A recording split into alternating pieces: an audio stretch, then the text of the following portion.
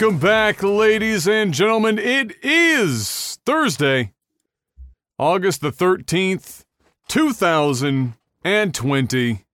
Unfortunately, it's not 2021. We're still in 2020. We've got some time to go. And so why not kill some of that time by talking about video games and getting as many penis analogies in there as possible? We have a great show for you lined up again this week, as always. Mr. Black, how are you doing today, sir? I'm doing all right. I'm kind of having a bit of it's a slack day. Oh, what does that mean? You're only going to stream for 9 hours instead of 19? No, what does that mean? I mean, I haven't streamed yet today. I'm probably gonna do it after this. But yeah, I had some voiceover work that I had to do. That didn't take that long, but I went out for a drive. I got my car back, so I went out for a drive. It's so hot out today. Dude, the humidity today is fucking insane. Bonkers. I stood outside. I was on my back deck at like 10 a.m., and it felt like, it was hot. Well, I can tell you, we have a thermometer on our back deck, and at about 11 o'clock this morning, it was 32 in the shade. Wow. Yeah. And that thermometer doesn't account for humidity. I stood out on the back deck. I took one step outside, and I fucking hit by a wall. I swear to God, it was pushing 40. If it wasn't 40 degrees today, I don't know what the fuck it was. But it was 32 in the shade. So, and it was an easy 38 with the humidity, because it's been... I mean, it was bordering on hard to breathe outside. It was so humid. So, thank God we got... the the heat pump upstairs, because Nan would be shit out of luck if we had that much humidity in the house. I wouldn't even want that much humidity in the house. My fucking office gets bad enough. I'm in the basement. Upstairs would be a death trap if we didn't have the heat pump. And speaking of which, I'm edging closer and closer. We've got only 2 weeks? Let's call it 3. Probably about 3 weeks. And the heat pump will be installed right back there. Are you doing it in your main, like your room? Yeah.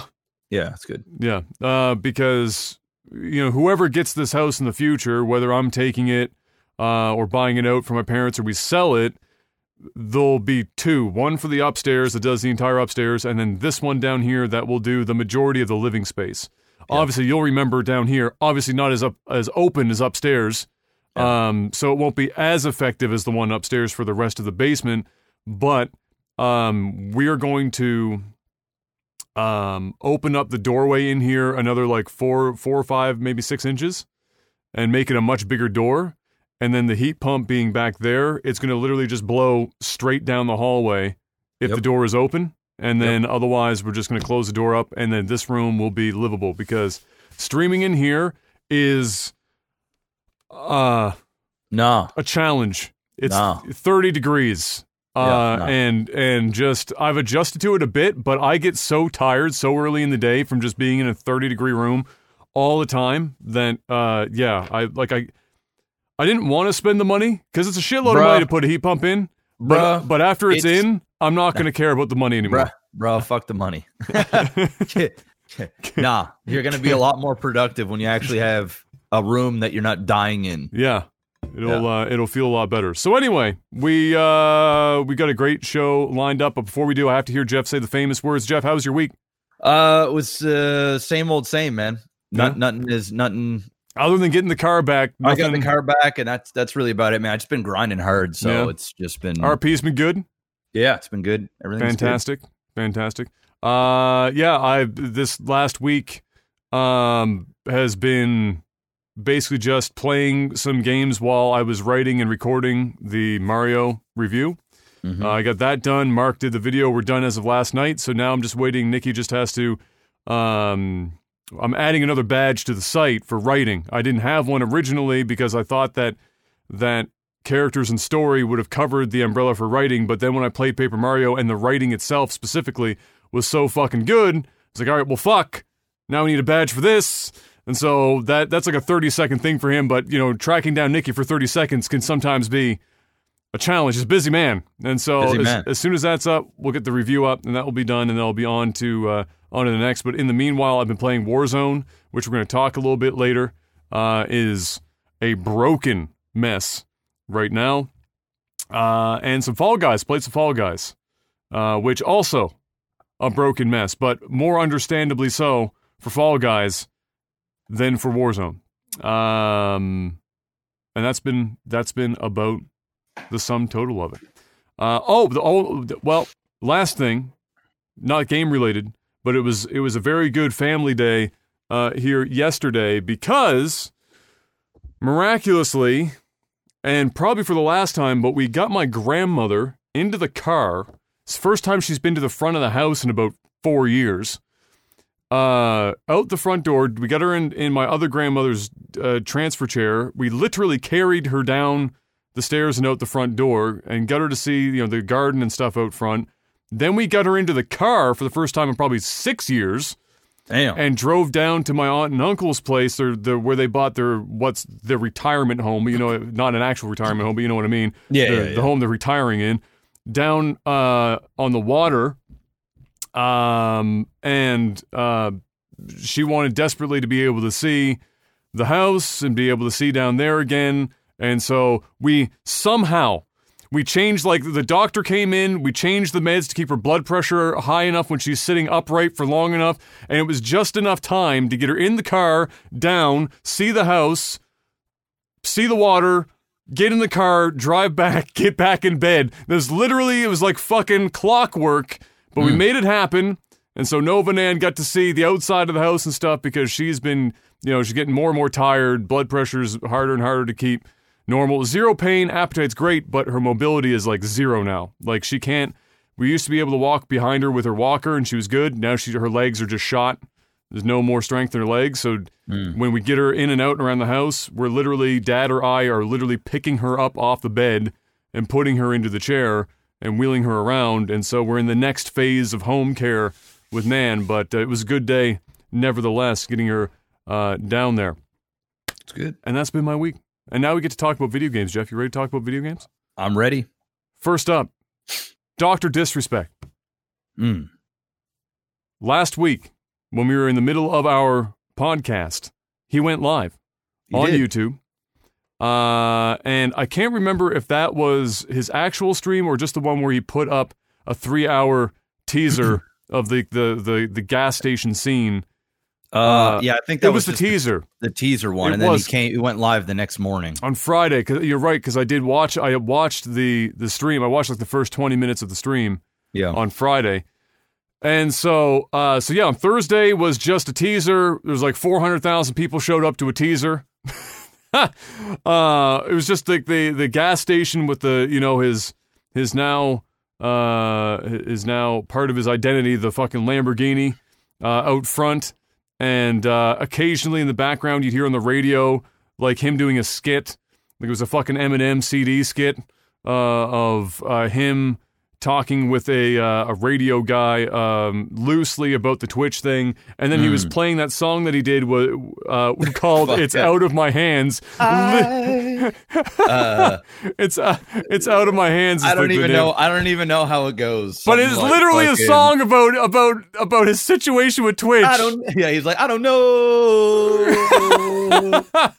It's out of my hands. I don't know what it was, but he's off key. It's totally, it's fucking perfect.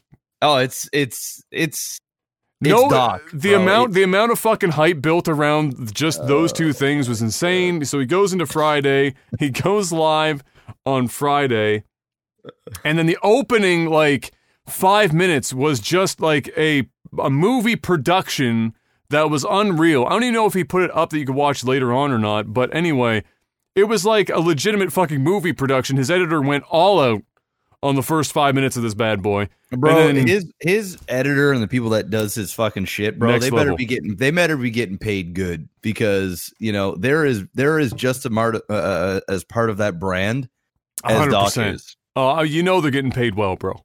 Because look at the work they're producing. It's crazy. They're not producing that work for pennies, I can tell you that much. Nah. And then he just went into like a regular stream where he kind of like just dicked around a bit because he'd never streamed on YouTube before, and so like he was having some issues. Because I'm going to be real with you guys, streaming on YouTube is ass. It's like not good. Obviously, the upshot is that you are likely to get more viewers if you have a big YouTube channel already. The downside is the back end for streaming on that site is the worst of any. I bet you Facebook is even better. I also find when you're streaming on YouTube, they push you out more to your subscribers. Probably. Like as you're streaming, like people start seeing that you're live. I don't know. It's definitely different than when you upload videos. It's definitely different. Well, yeah, because otherwise, like, I don't know. I don't know how they do it exactly, but I know it's anyway, it is different for sure. And he had some issues, but anyway, he got over that, and then he averaged, I think, over 400,000 viewers for the entire stream. Just every time I looked at it, it was 400,000+ viewers. I mean, it's to be expected. You know what I mean? Like, especially with that type of mystery around his stuff, like tons of people go in there not only to see him back, but a lot of people are there to see what he's going to say. Yeah, so I expected the numbers to be very high early on, and then he addressed or addressed in the way that you would imagine he would the ban right up front. He got that shit out of the way immediately. And so I thought at that point that the concurrent viewers over time would decay quite a bit, probably into like the 200,000 or 100 and something thousand viewers, and it just didn't. It just kept... Well, I just think because there's so many people that were tuning in.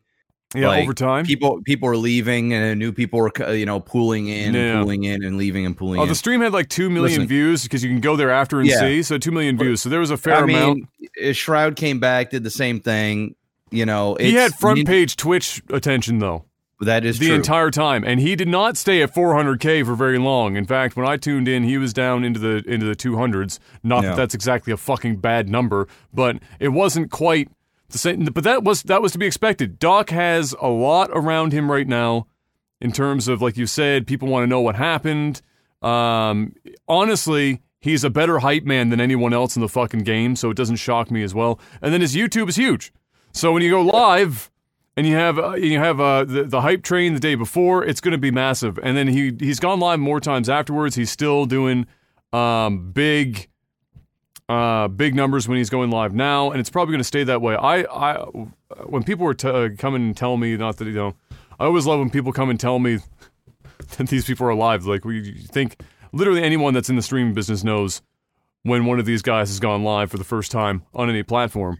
Yeah, and I'll be honest, I really don't give a fuck either. It's actually kind of annoying when people are like. I understand why people do it, but it's like, but it's like everyone knows. Yeah, it's just like you're gonna come here and spam in the chats that Doc is live. You're literally telling viewers to leave one stream to go and check out, a spectacle stream. Yeah, it's kind of just fucking annoying. And it's another reason why they have so many viewers. Doc goes live, Shroud goes live, Ninja goes live. And there's so much controversy around all three of these streamers, Shroud being the less, simply because, people wanted to know where Shroud was going. We all figured. We called it out. Yeah, Shroud at Twitch and Ninja. I think Ninja and Doc will both be at YouTube. I don't see Ninja coming back, but who knows? But definitely, obviously, Doc is there. But that's another reason why so many people saw these guys stream. You couldn't go to any stream on Twitch, whether it is a Summit stream or a stream the size of this podcast. When Doc went live, when Ninja goes live, when Shroud goes live, people are spamming it in every single channel on Twitch. And then people are going to inherently go and check it out. So it's just free marketing as well. Like at the highest of level. So, I'm honestly, dude, this might come sound like I'm a bit of a hater, because I'm definitely not. And you know me, I'm all about, I celebrate people's success. I love when people are hustling and grinding, but I'm going to be 100% honest. I really don't give a fuck about Doc, Shroud, Ninja, any of these guys. I'm over it. It was exciting and it was fun and it was something new like a year and a half ago when all this shit started going down and streamers started making money and it was news, but now it's being dragged through the mud, and basically they're playing the game, bro. They're playing the system, and everybody like a violin is just fucking falling for it. And they're only making more millions and millions and millions, which I am for. Go and make your money. But my fucksometer on how many viewers Doc gets, if he gets 50,000 or 1 million, I don't give a fuck. I really don't. I actually don't care. It's not even news to me. And even more so when there's so much speculation and drama and all this other bullshit around. People are saying, oh, I know why he's banned. And no, you don't. And Doc saying, oh, I still don't fucking know why my contract has been breached. And come on. Like, this is, everybody's just falling for this shit, bro. That's what it is, man. They're playing the game, dude. And the only entity that has quite literally given zero fucks and has stayed their ground. They haven't changed anything throughout this whole process. There's one entity. It's Twitch. They don't come out and say nothing. They don't fucking care. They're like, or if they do care, they're not saying much publicly, if at all. And they're letting everybody else run their fucking circus. And they're just like, it is what it is. He's gone. I ain't saying nothing. Or, oh, is Ninja coming back? Oh, who knows? It's crazy. The only people that are benefiting from this are the streamers. You know, Ninja going live on Twitch, Ninja going live on YouTube. Dude, I've been seeing people tweet out dumb fucking shit. They have no idea what these guys are doing, bro. Ninja right now is for sure publicly going out, seeing how much his numbers are, and going to both tables and trying to get a deal. That's what it is, bro. People are like, oh man, Ninja, I can't believe Ninja doesn't have his partnership back yet. And Shroud got his partnership. It's like, bro, if Ninja wanted a partnership, he'd just go and ask for it. They'll just give it to them. Twitch has got nothing to lose. What Twitch don't probably want to do is give him $30 million to come back after he left to take a massive payday that he didn't even have to do his contract out. And then what? Pay him again? And after all the shit that he talked and all the passive aggressive shit that Ninja did on top of that? Oh, Twitch doesn't want to do that. Twitch isn't going to look like they're going to be the loser here and they're going to like fold. Because the reality is Twitch doesn't need him. Twitch doesn't need Shroud. Twitch doesn't need Doc. If they needed Doc, they wouldn't have banned him. They would have done what they do for everybody else. And they would have been like, oh, no, swept it on the rug, kept something secret. Nothing would have came out, right? But they're literally showing you that we don't need these motherfuckers. And now they don't need them even more because Mixer's gone. They're done. Like, the competition that started all of this, essentially, is gone, folded. And Twitch is sitting in the background going, told you so. And the only ones that won was Ninja and Shroud. And a couple of the other ones that re-signed with Facebook probably for double their deal or whatever it is, right? When they got paid out and then went back over, took another paycheck. So, yeah, I'll be honest with you. I'm just over this shit, bro. Like, I just don't care. I'd rather talk about streamers that are out here on the grind, you know, and having some breakthrough stuff. Like, that shit excites me more than watching these $60 million contract streamers, $30 million contract streamers, make these social media posts and bait people and just racking more money. It's like, bro, I get it. Congratulations. Like, I was the first person to say you guys won, but now I'm just over it. I'm over like the media, I know it's clickbaity stuff and it brings views. I mean, I get the game, but I'm just like my timeline. It's starting to look like this shit is starting to get to me like the Simps get me, on Twitter where I think I follow maybe 3 chicks that like legitimately post up some like selfies and whatever they do, but yet my entire feed is filled with dudes liking chicks selfies and all this other shit and OnlyFans pages and shit like that. Bro, I'm actually starting to see more drama related with this shit than I am the Simpsons. I'm over it. That's my 2 cents. Yeah, I mean, well, yeah. I mean, yes. Yes.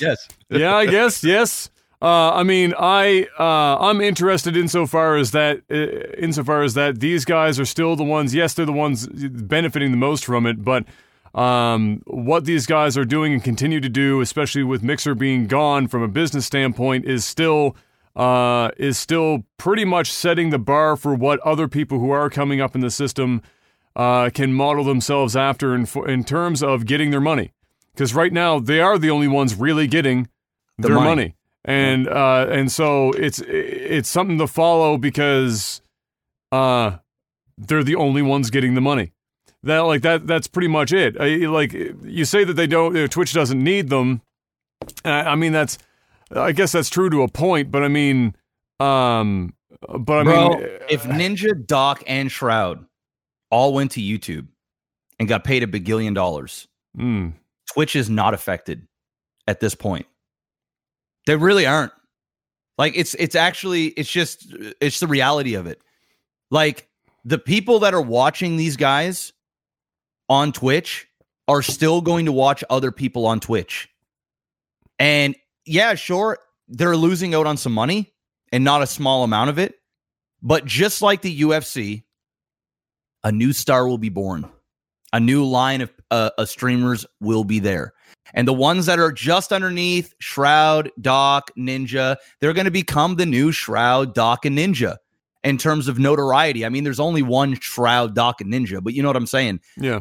I think at the end of the day, Twitch is so big and competition has been demolished so badly that Twitch, I mean, yeah, you can make the argument, well, if you have that state of mind or that point of view where, Twitch doesn't need their top streamers.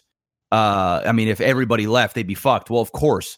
But I mean, you lose 2, 3, 5 of them. It doesn't hurt. It doesn't hurt them at face value. What it does is that it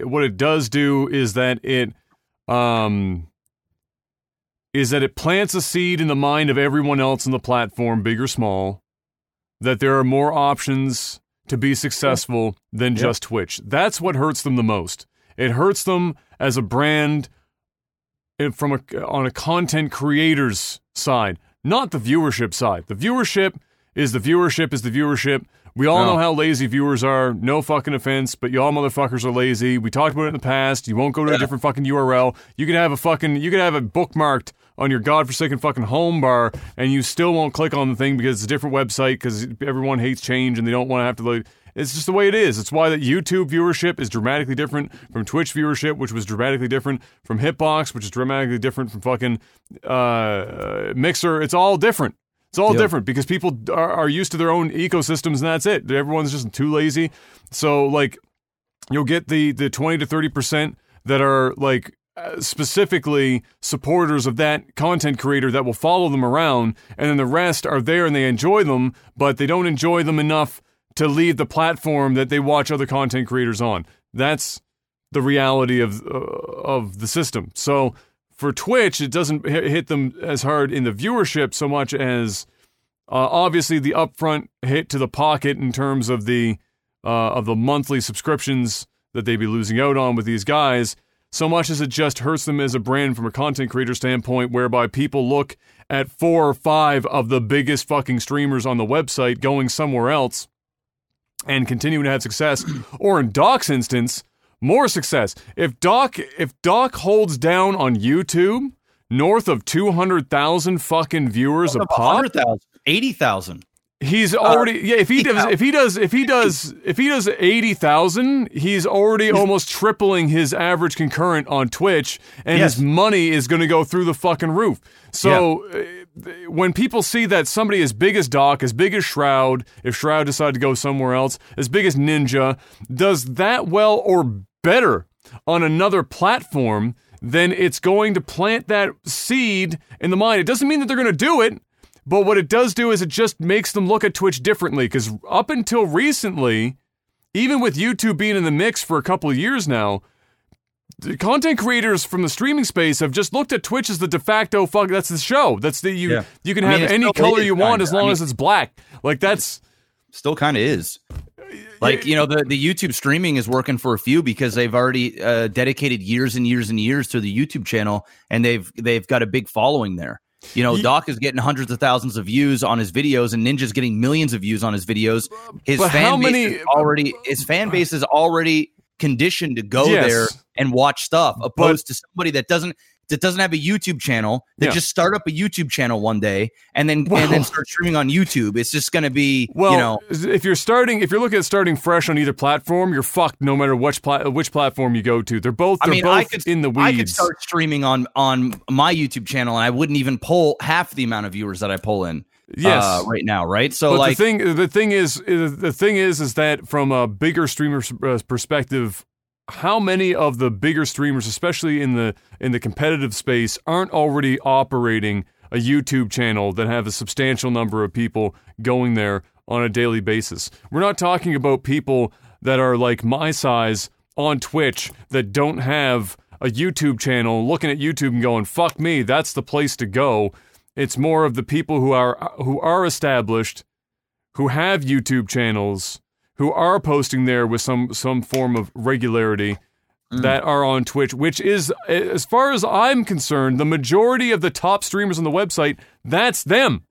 Because if you aren't leveraging YouTube and you're somebody pulling down 50,000 fucking viewers a stream, what are you fucking doing with yourself? You're literally pissing away money and opportunity. So they all have it. They have video editors. They have fucking social media managers all running that shit on the back end, putting stuff, highlight clips. Look at me playing Fall Guys. Look at me playing Warzone. Look at me playing chess. Look at me playing with myself. It doesn't really matter. It all goes up on YouTube, because even if they only get 50,000 views a video, that's more fucking revenue than they would have had otherwise, and it grows their shit for sponsorships that they're going to want to see numbers for, because YouTube is still a powerful fucking sponsorship pull. In fact, YouTube is probably still a far more superior sponsorship pull than Twitch. Yeah. So pretty close. It's definitely not going to hurt them for viewers, but more just that seed. And in the same vein, we had Shroud come back to Twitch, like we mentioned in the midst of all the Doc stuff, had lots of viewers, went down. He was on the front page the whole day. I knew it wasn't going to be as big, mostly for a number of factors, but Shroud's fine. He's going to come back to Twitch. He did sign a deal. Looked into it. He did sign. So there was money involved. So he got another paycheck. He comes back to Twitch. It's a good pickup for Twitch because, Shroud is like just a good dude. Yeah. He's zero drama. He did everything the right way. And good on him. Yeah, exactly. So, and he changed his branding as well, which I thought was interesting. He obviously felt like he needed a fresh start and just hit the reset button. You see his goatee and all the memes from that needs to fucking go. I looked at that shit. I was like, wait, is that Shroud? Yeah. I was like, whoa, okay. Daddy Shroud came to Twitch. But my God, if he can grow a beard that thick everywhere, he just needs to grow a full beard. Yeah, full blown. That style of goatee is basically reserved for serial killers and pedophiles. It's pretty much the only two people that use that style of goatee. Nobody else uses that style of goatee. So just grow the full beard and fucking be done with it. But yeah, it was good to see him back, and he was playing Valorant, of course. I'm not a fan of his new branding, but that's not going to affect anything anyway. Not going to fucking bother anyone. I thought the branding looked like it was like a fucking Fiverr.com branding deal they put on there, but he did it anyway. And then what was really weird, and I'm sure there's a reason for it they probably talked about, but I wasn't 100% sure, but he was streaming at 720p 3000 kilobit. And I was very confused because there's no functional reason I can think of other than Twitch telling him that you're probably going to have a lot of viewers and we don't want our servers to blow up, so please stream at this. That's probably it, honestly. It was just weird. I'm not sure what that was. And you want to know what the crazy thing is I don't think anybody really gave a fuck. Well, no, because he was playing Valorant and it looked fine, right? There's nothing there. It doesn't matter. Like, if he was playing Warzone at that, it would look like dog shit, but Valorant is so flat that it doesn't really affect it much. It just struck me because it was like Shrouds set up and his internet and everything is so good, and I was like, what the fuck is going on here? And that was it. Anyway. Yeah, it's probably the 500,000 viewers spike that was Twitch going, please God, don't fuck the whole site up. So, anyway, that happened. Next up, actual gaming news, and the biggest news this week as far as I'm concerned, Halo Infinite officially delayed until 2021. Didn't I say? I was convinced that Microsoft would not let them do that because if they don't, they have 0 killer apps to launch the console with in November. 0. Less than 1. Goose egg. And so I thought to myself, Microsoft would rather die on the hill of having a mediocre to less than mediocre Halo game launch with the console than launch with nothing and suffer whatever it was that was going to be delaying Halo. So, you know what this tells me? Is that the game is as bad or worse than we thought. Because there's no universe that Microsoft sits down and says, okay, well, our showing wasn't all that strong, but let's just go ahead with it. It has to be catastrophic. Like Ragnarok, end of the world, bad. Like, we're talking so bad they could have sat down and decided whether or not they were going to fucking refresh the whole damn game, bad. The rumors about them not having multiplayer done in time for the release and having that separated, and then them coming out and saying that wasn't true, I guess it was probably only not so true insofar as that the whole game is being delayed and not just multiplayer. Yeah. I think the game, I think what they showed is what they had.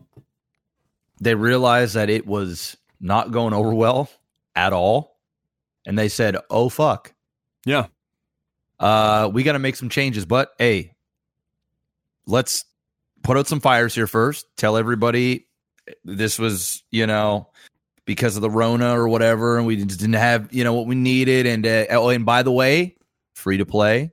Did I tell you that it's going to be free to play?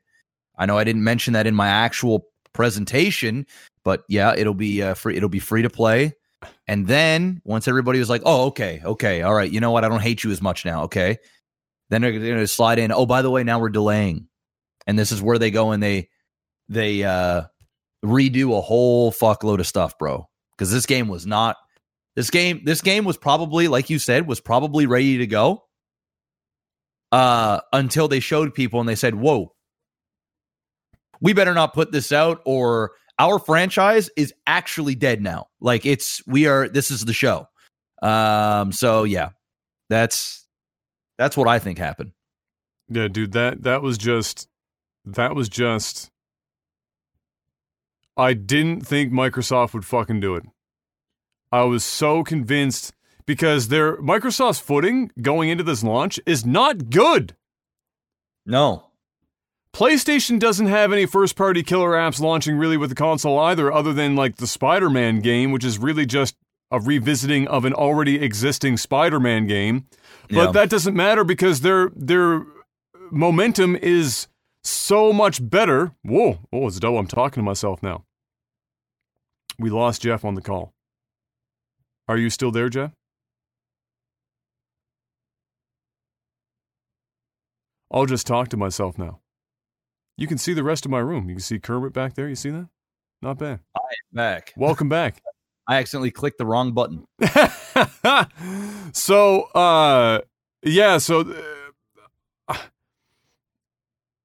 PlayStation's position, like we talked about many times before now, is so strong from this gen that they don't have to have a crazy good start with games and everything. They've already mentioned a bunch of games that are first party coming out or exclusives that people are looking forward to, where Microsoft continues to put out kind of disappointing news about first party exclusives because it's getting muddied in the waters with Game Pass and PC releases, and the reality of Microsoft really just focusing on selling software on any platform they can get it on versus relying on selling Xboxes to sell the software. Yeah. Which is Microsoft's unique position in this game because they have Windows and they have relationship with other platforms on their operating system that allows them to do this kind of shit. Sony doesn't have that luxury. And that seems to be Microsoft's thing. They're really just focusing on Game Pass. And so now that Halo is delayed, and I think we all knew that it needed to be delayed. It was just, I just fucking didn't, I didn't think, I knew 343 probably knew it needed to be, but I didn't think Microsoft would let them. And maybe the reaction that they got was what Microsoft saw and said, okay, maybe, we do need to do this thing. And I also think that, like, this is probably the time to do the things that you don't want to do because you actually have a legitimate excuse. Yeah, you have a bit of an out. Everybody that everybody's kind of in, you know what I mean? Yeah, well, with Rona, obviously, most of the game developers have that, and it's a legitimate out. I don't think in Halo's case it is the majority contributor to why the game is in the state that it's in right now.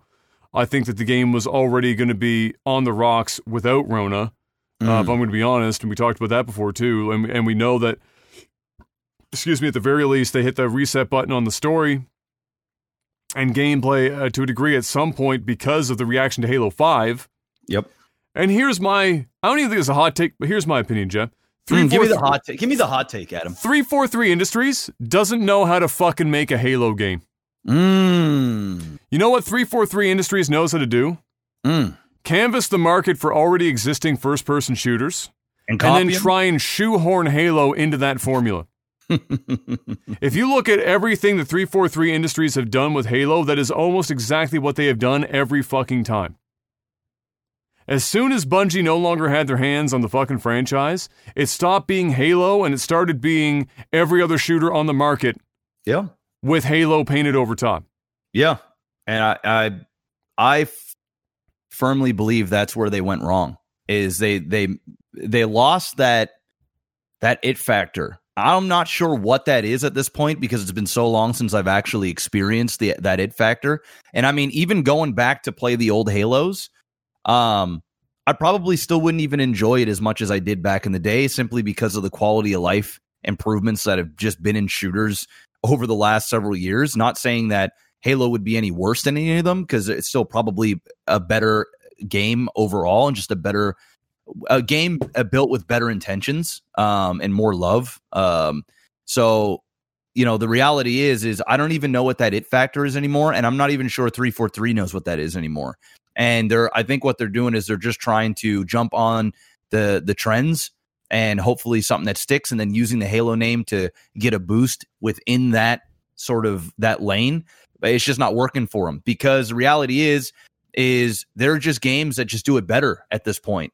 And even the games that are doing it better, you're not saying a whole lot about those games either, because even those are, a lot of them are just old, monotonous, the same regurgitated shit with the same problems that other ones have. It's just ones that we're willing to tolerate. What we're not willing to tolerate at this point is seeing Halo, a beloved franchise, get thrown into the mud and get thrown in the mix with all the stuff that we barely want to tolerate anymore. So we're just not even going to tolerate a shitty Halo game, because I'd rather just tolerate a shitty Call of Duty game, or a good Call of Duty game,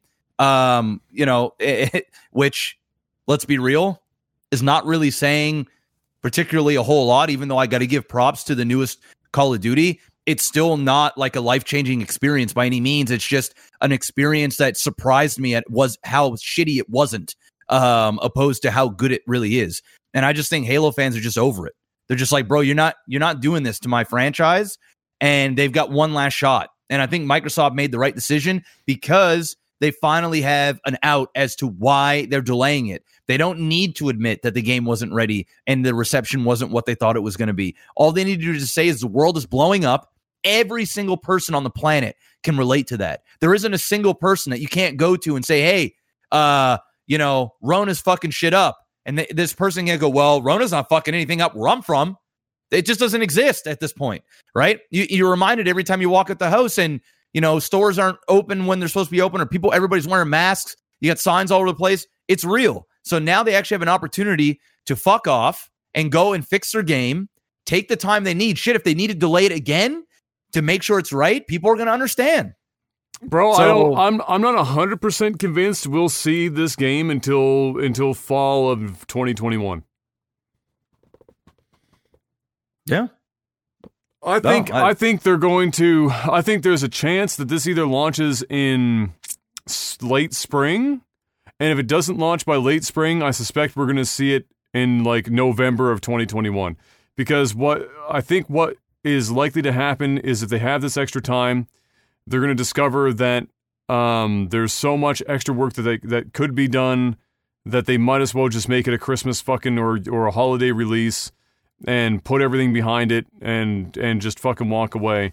But if it doesn't happen by late spring, then yeah, it's probably not going to happen until the winter time. And I just don't think that 343 knows what the fuck they're doing. I think 343,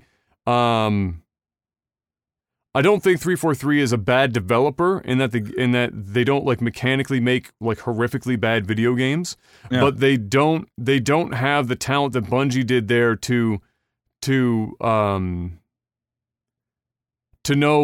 know when to borrow from other games and when to carve your own fucking path and stay in your lane. And if there's one thing that Halo was never going to be, it was never going to be a fast-paced fucking game ever.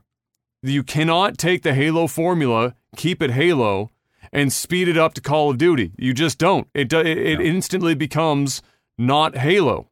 Yeah. And Halo, I think one of the things about Halo, unfortunately, is that it's one of those things where you either have to sacrifice the soul of what makes Halo Halo to try and sell some copies up front and lose your identity, and probably just lose all your fans in the process like we're seeing, or stick to it, realize you're not going to sell 70 million copies of Halo. No, it's just not going to happen.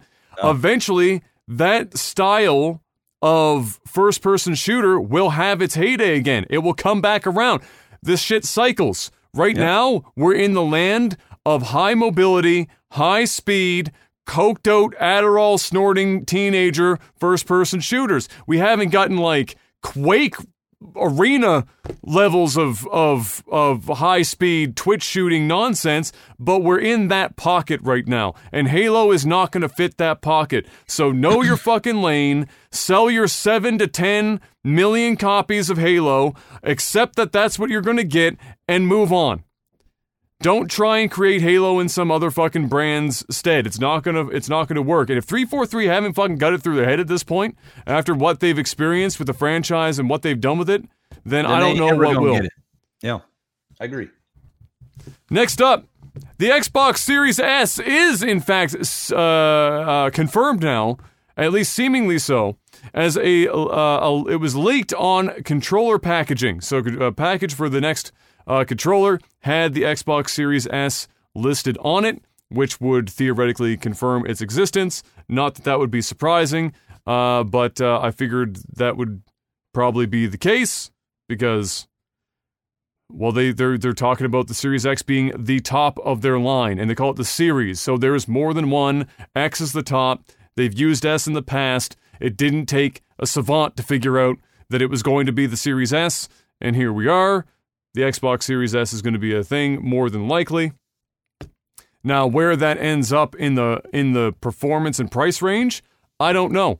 I'm still of the mind that there's a good chance that the Series X is more expensive than the PlayStation 5, and that the Series S will be more competitively priced, closer to the standard PlayStation 5, or the discless, I should say, PlayStation 5.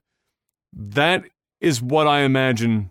I have a sneaking suspicion that since Microsoft is not itching to sell a million bajillion consoles, that they're going to play the game of pricing to look premium, and the way to do that is to price it a bit ahead of your competitors, and so that's what they're going to fucking do, as far as I'm concerned. They're going to have the Series X at the top, Series S be closer in line with the discless PS5, with slightly less power.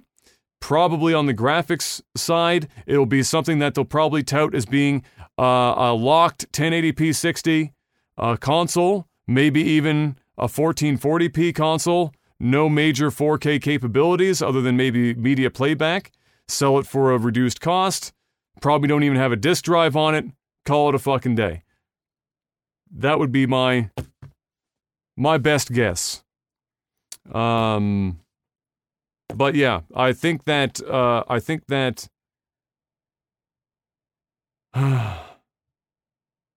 it's also part of the reason why you're seeing Microsoft and Sony wait so long to announce the price. Is that Sony knows what Microsoft is doing, Microsoft knows what Sony's doing, and nobody wants to draw early. And so, it's possible that we don't know a price for these things until we're like a fucking month or less away from the release. Or there'll be an event where they go, it's available right now on major retailers. Yeah, go now. And pre-order it right now for the low price of a mortgage payment. Yeah, go. Exactly. The video game Control, which is, again, it's already been out, is not giving a free upgrade to the next-gen consoles unless you buy the Ultimate Edition of the game.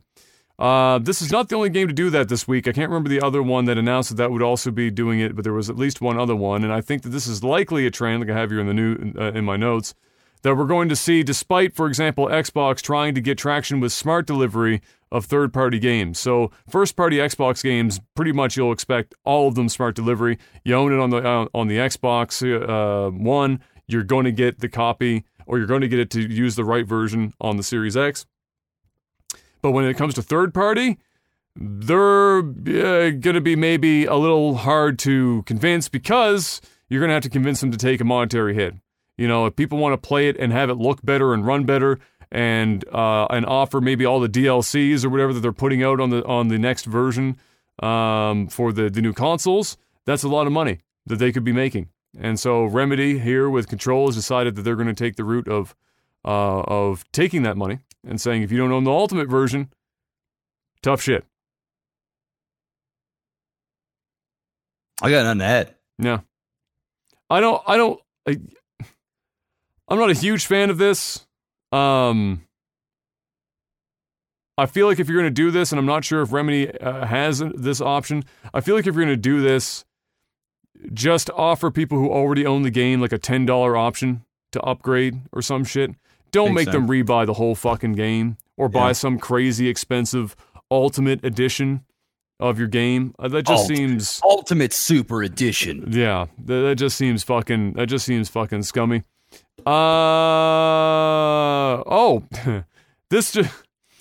Sam Fisher can't win, Jeff. All right. Oh no, poor Sam Fisher. Sam Fisher, who hasn't had his own game in a hot minute.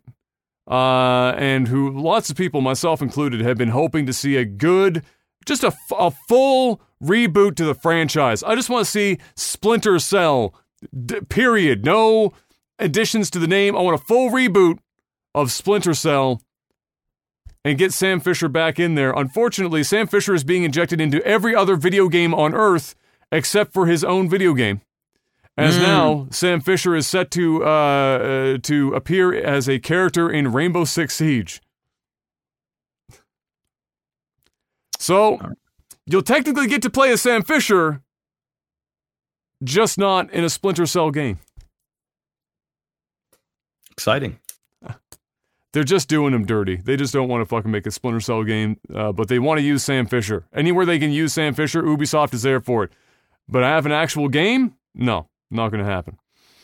Guerrilla Games acknowledges on the Steam post, and I think they also did like their social media or whatever, then Horizon Zero Dawn's port does in fact have a lot of issues, and that fixes are on the way. I haven't seen yet if they have a timeline posted anywhere as to when people can expect a patch or two or more to start addressing these issues, but they have acknowledged that the port is in fact broken to a degree. I wasn't a big fan of how they acknowledged it.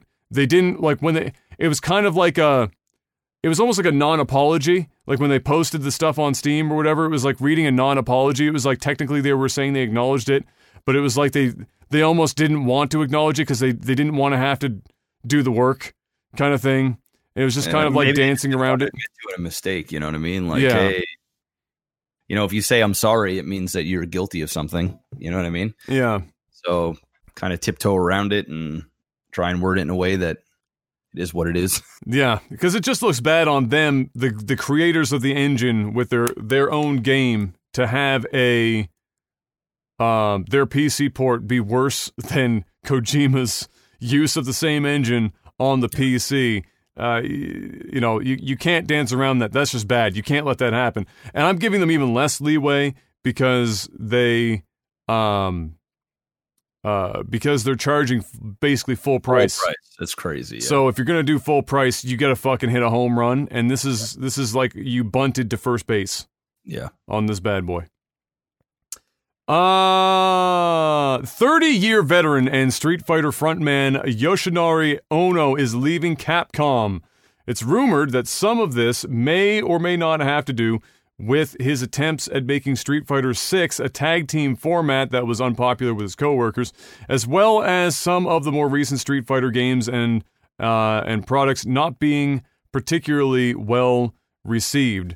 So this guy has been at Capcom since early 90s, late 80s. He's been a producer or a frontman for Street Fighter for nearly 3 fucking decades. And specifically was the man behind bringing, I guess partially Street Fighter and partially the entire fighting genre out of the dark ages with Street Fighter 4. Street Fighter 4 came up, it rejuvenated. Massive. Like that thing. I mean, it's still the show even today. Especially, because Street Fighter 5, not so hot.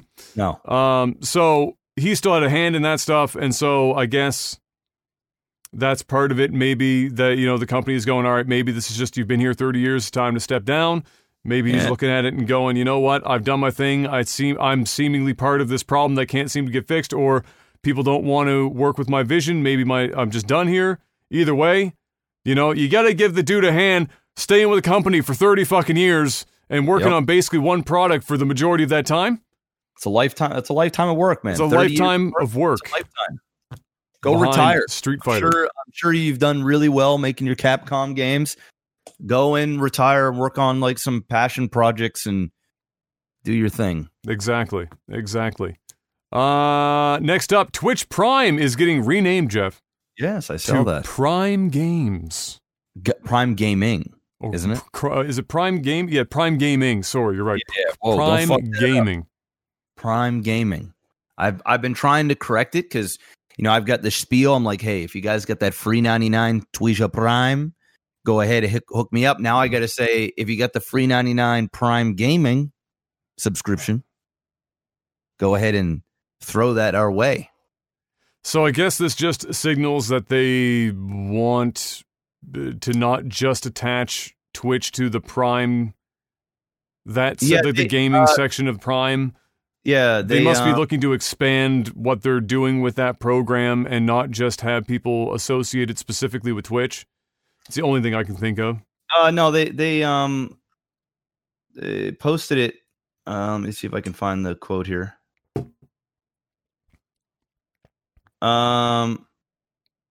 Shit. There is a reason, and it had to do with branding. In terms of like not confusing. Let me see here. Company rebrand. Anyway, I think the reason why, and I'm paraphrasing, is they have Amazon Prime Video, Prime Reading, Prime Gaming now. And I think just the Twitch Prime, it kind of did an umbrella over all of those things, opposed to it just being its own part of the having an Amazon Prime subscription. Does that make sense? But yeah. Anyway, the biggest issue that people have been saying, like, I don't care what it's called. I mean, it's whatever. Yeah, it's whatever. I mean, it's not changing it. Literally, you get the same benefits. It's not. Yeah. It's all good. The issue that people are having is Prime Gaming is used for Twitch, and there's a ton of streams now that aren't gaming related. So like you've got, IRL people, music people, arts, different types of genres now within Twitch. And, you're basically asking somebody to use their Prime Gaming subscription for a non-gaming channel, which people were a little weirded out by. Is it the end of the world? No. I mean, it's whatever, but I don't know. I think it's I don't know. Like, I don't know why they just didn't do, I'm not even sure how you'd even change that. I mean, that's probably why it's gaming, is just because it's, what else are you going to call it? You've already called it Twitch Prime. They don't want that anymore. So Prime Gaming, I guess it is, like, instead of like Prime Streaming, like, I don't know. And then that would be confusing for the streaming services they have and stuff. So like, yeah, I'm not sure. Yeah.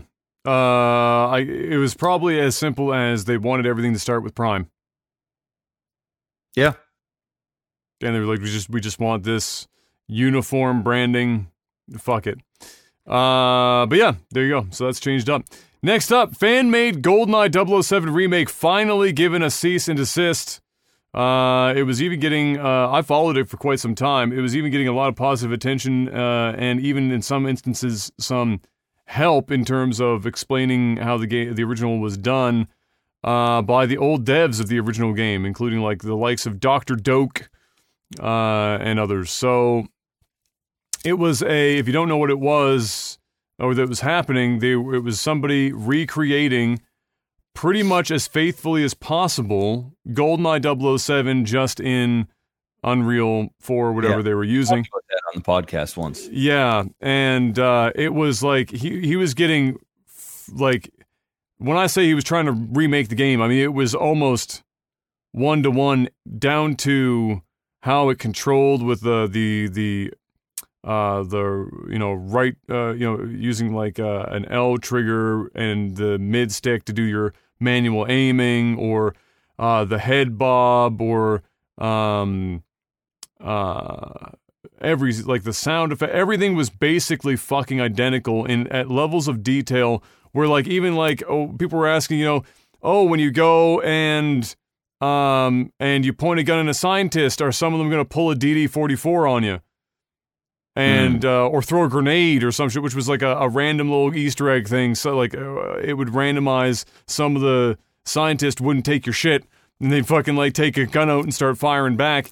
Like, everything was going to be in this game, and they were getting further and further along, but unfortunately finally got a cease and desist. They are converting much of the assets into another game that they will now be able to, like, properly sell. They weren't going to sell this game. They were just doing it as a fan project, but now they'll be able to change it. It's under a different Twitter account now. I can't think of it off the top of my head. And will be a shooter of that era. So it will be similar, just not GoldenEye. And they'll use, not GoldenEye. Yeah, it'll be GoldenEye, just not GoldenEye. And so, yeah, spies don't die. Yeah, is that what they decided on? They had a Twitter thing up where they were like asking people for names. What do you think this should be called? And one of them was Spies Don't Die. I told them to use Fool's Gold personally, but I had no idea what the fuck the game was supposed to be about. People were throwing out some real winners, like what was it? They were like mashing up Perfect Dark and GoldenEye. So it was like, Golden Dark, or like Perfect Eye, or like whatever, some fucking weird mishmash. Anyway, it got the old kick in the ass. I understand why companies do this, but I wish what they did instead was just, if they thought that the game was going to be so good that it would take away value from whatever the company was going to use with it, contact the motherfuckers, pay them a few dollars. You know, if it's a fan game, it's not like they're going to come to you and ask for like millions of dollars. Just be like, look, we'll let you make this game, but it has to reach some certain quality standards. We'll pay you a few bucks, and you put the shit out. I don't understand why that's not more common, because as long as people understand that it's mostly a fan-made game, and just it's been sanctioned by the license holder, so many of these fan-made games are really good, and the difference between that and a regular game is that the fans have time, and passion, and love for the fucking game. Whereas you might have a couple of those things in a developer making a game in real time for a new game, but you have time constraints and money constraints, and you can't do all the stuff that you could do if you love something to death and are putting all that passion and time into it. You know, you need to churn out a game in 2 years. This guy could have been working at this game for fucking 7 years just for shits and giggles, and it's going to come out, it's going to be better than whatever the fuck a studio that only has 365 days to turn it around is going to be able to produce. So I hope that trend eventually begins at some point. It is actually, Chris, partially what happened with Sonic Mania, where the game was not going so hot, and so they brought in fan developers and artists to basically save Sonic Mania, and then Sonic Mania became like the best Sonic game that's happened in fucking decades. And then the same guys, I think, that did some of the art with Sonic Mania ended up working on the fucking and saving the movie. It's like Sega just can't understand that they don't know what the fuck they're doing, and to hire people that just hire some fans, for God's sake. Stop trying to do it yourself. You're not in it. You don't understand it anymore. Next up, I talked about it earlier in the very beginning. Warzone, the gun glitch, is making the game unplayable. I don't know if you've caught my stream at all when you're at the end of the nights or whatever, or if you've seen it. You've probably seen people posting on it on Twitch, or on Twitter, I should say.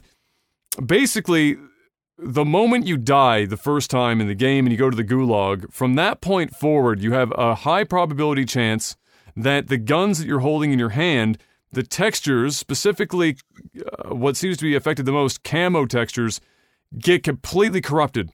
And the textures just stretch and fucking randomize and tessellate out into this fucking, like, Tesseract-looking motherfucker, like Hellraiser coming out of your gun, to the point where you can't see shit. You ADS, you aim down sight, can't see anything. Sometimes it's so bad that even when you're just not aiming down sight and running around, your whole screen's fucked. You can't see a damn thing.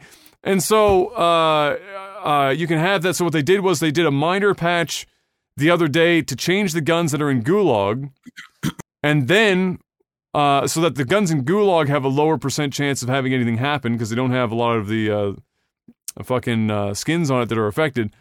But then when you land back down and you're picking up other guns, it's still happening. So, and then last night, I saw it for the first time happen as part of the map. So there was an entire area of the map down from Dam that if you scoped in on it, like it was just a giant mass of it. And we had to go towards there because the circle was pushing us there. And the closer you got, it was like just being stuck in some sort of digitized version of Darude Sandstorm. And just fucking everything was going batshit. And you're just like, whoa. The joke is just, small indie developer. And really, the fact that this game can have this bug, it's over a month old. It's just that now everyone has it. They didn't want to touch it before. Now that everyone has it, they're like, oh, fuck, well, Doc is out there with his editor putting out a picture today of, like, him holding a gun and the gun's all fucked. And, like, 40,000, 50,000 retweets. And you're like, oh, okay, well, fuck, now we have to do something about it. And so they came out 3 days ago, I think it was, and said that they are working on 2 patches, one of which would address this issue, but no timeline. We don't know what. And everyone's just like, look, guys, we appreciate the Rona's going on, we appreciate shit's going weird, but if you're going to be giving people 40 and 50 gig patches on a bi-weekly fucking basis on a 200 plus gig game, and you're a AAA developer with what you just came out and said is the most selling, most popular Call of Duty of all time. 70 plus million active players on this game, making you so much stupid, filthy fucking money. And then you've got this bug for this long that's not just a bug, it literally breaks the game. You can't play the fucking game anymore. Even the play again button doesn't work. Like, you don't get leeway. You just fucking... You test the shit before you put it out, and then you're good. Yeah. No game with making that much money, with that much manpower behind it, should possibly have that kind of bug for that long. I'm sorry, there's no fucking excuse for it. And the fact that there's not even a timeline on it is just a fucking joke to me. I made the joke the other day, I said, you know what, PUBG, which is historically a super broken fucking game, at this point, first of all, it's 30 gigs. Versus over 200 fucking gigs for Call of Duty. It's the same genre, the same fucking idea, more maps, just as many or more guns, vehicles, the whole line, it's all the same shit, and somehow this skeleton team left behind to do the PUBG game and continue it onward has less issues than the multi-bajillion dollar Activision pumping out their main game. This is their fucking bread and butter, and they've got this game-breaking shit in it? Nah, bro. It's bad. It's bad. Get on it, for God's sake. Next up, following the success of Persona 4 on the PC after they released it on Steam, Sega will be porting more new and old games to PC. What a shocking development. Popular games sell well on the PC. Who would have thought? Who would have thought not landlocking your several of your franchises that aren't even being paid by Sony to a Sony console would do great if you put it on more places? Who would have thought? That was the craziest thing about Atlas. They don't have a contract. Sony is not paying them to make their games exclusive to their platform. And yet, most of their most popular games are pretty much exclusive to Sony platforms. Put it on the PC, and they're like, wait a minute, we just sold a shitload of copies of a game that came out in 2008. Maybe we should put out some more games. It's possible. We like money. Next up and last in the game news segment, we have Tony Hawk 1 and 2, the remake that we know that is coming, are adding a number of new songs. I think it was something like 20-something new tracks getting added to the soundtrack. And then more recently, and I think yesterday, the day before, I want to say it was yesterday, they announced that Tony himself decided that he would change the name of the move called a mute air or mute grab, which is like one of the most used fucking tricks in skating. Is getting renamed to what do I have? The Weddle grab, and Weddle is the name of the guy who invented the trick like fucking decades ago, like 30, 40 years ago. And he was a deaf skater. They called it a mute grab, mute air, and Tony wanted him to get more notoriety for the fact that he invented this fucking move, and so they're renaming it for the game. And I suspect now in skater culture, which is having a bit of a fucking resurgence right now. Yeah. Be a new generation of people now calling it the Weddle grab instead of mute air, mute grab. Yeah, which I thought was pretty cool. And I continue to look forward to those games because they were so much fun in their original form. If they do an even halfway decent job with those remakes, they're gonna make it killing, bro. Yeah, tons of people are gonna buy that shit. We don't have any games out like it right now. Like that. When was the last time we got like a Tony Hawk like game? The Skate series, which was Skate? Did they have a third or second? It was the second or third. Anyway. Yeah. So, is what it is. Yep. That's all we got for gaming news, Jeff. You know what time it is. It's time to do a little sellout. You got something for us? Well, it's patreon.com/lagtv. If you guys haven't already gone over there, head on over there. Throw some cash if you got it. If not, hey, you can support the podcast by hitting the like button. Super easy to do. Takes you 2 seconds. Hit that like button, leave a comment for the algorithmic purposes, and share it. Hey, check out our Clips channel, which is much easier to consume. easier to share if there's just a topic that you want to share. And of course, we got sponsors. Can't forget about NordVPN. If you guys don't already have a VPN service, go pick one up. Go to nordvpn.com/OTT. Get the promo code or use the promo code OTT to get 70% off your 3-year term. That's less than a grande cinnamon dolce latte a month. Trust me, I know. I've bought many of them my time. It's cheaper. You get up to 6 simultaneous devices you can use all at the same time. You get a 30-day money-back guarantee. So if the servers, any part of the service that you're not completely happy with, within 30 days, you get your money back, no questions asked. You can game on the servers. You can stream on the servers. You can game and stream on the servers. You can mask your IP to a different region. That's what VPNs are used for. Not only to protect your identity, your IP, whether you're at your home or in a public Wi-Fi area, but not only that, you can trick the internet into thinking you're from somewhere that you're not, so that you can watch region block content, whether that would be on YouTube, websites. It could be Netflix, watching a different region to watch different types of content, whether it's TV shows or movies, because depending on your region of Netflix, they have different licensing deals depending on your country. And so there's different content virtually on all different types of Netflixes around the world. So you can definitely open up your catalog a lot more for less than the price of a cinnamon dolce latte, a grande at Starbucks. And most importantly, you stay safe. It's 2020. I really believe that everybody on the internet should have a VPN, whether you use it all the time or you use it for very specific things. You should definitely have one. It's pretty much a must at this point. And if not, it definitely will be in the future. And we can't forget about Elgato. If you guys don't already have a Stream Deck, well, you gotta get one. Link is in the description below. You can go check out the website. You can buy their products on Amazon. They also have now their Wave microphone products, which are USB plug and goes. Amazing quality, a lot of customization. Everything is built right in with all of their other software. Pretty much everything that Elgato makes kind of works together. They complement each other in some way, shape, or form. We're talking green screens, key lighting. So lighting, whether it's for your green screen or you just need lighting in general.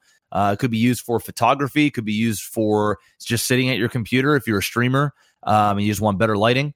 They got capture cards as well. New consoles are coming out. So make sure that you go and pick yourself up a 4K 60 frame HDR capture card by Elgato.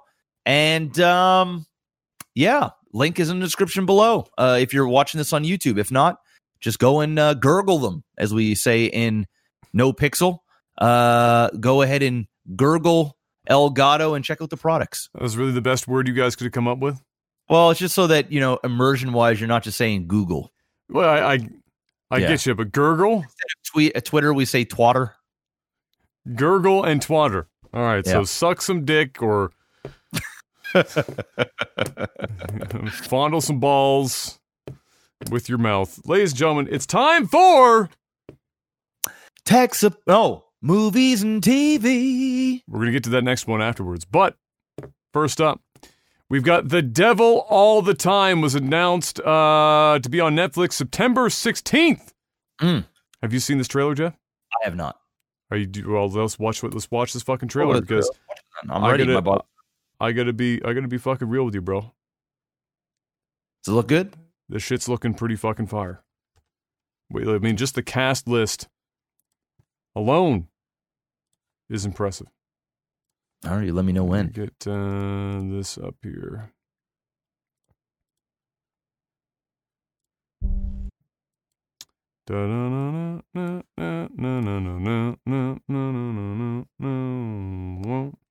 All right, we are ready to go in 3, 2, 1, go.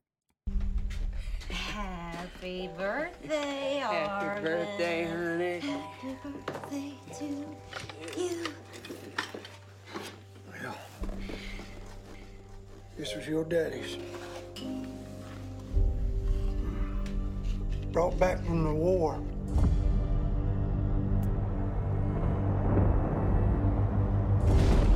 here, it's time to pass it on. It's the best present I ever got. Thank you.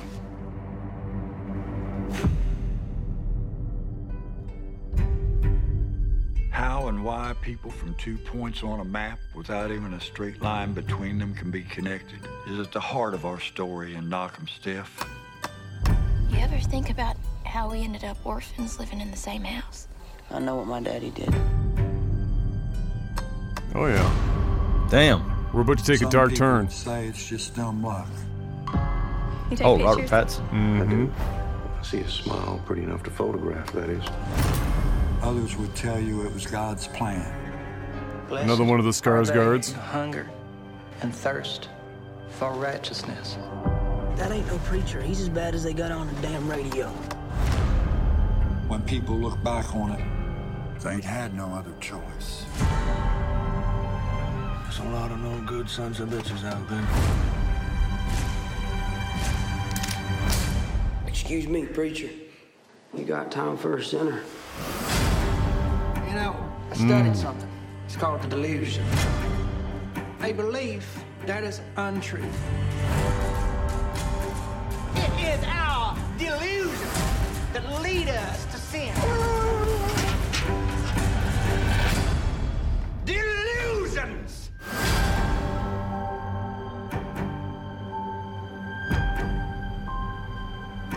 Some people were born just so they could be buried. What I'm about to do, I do because I have to.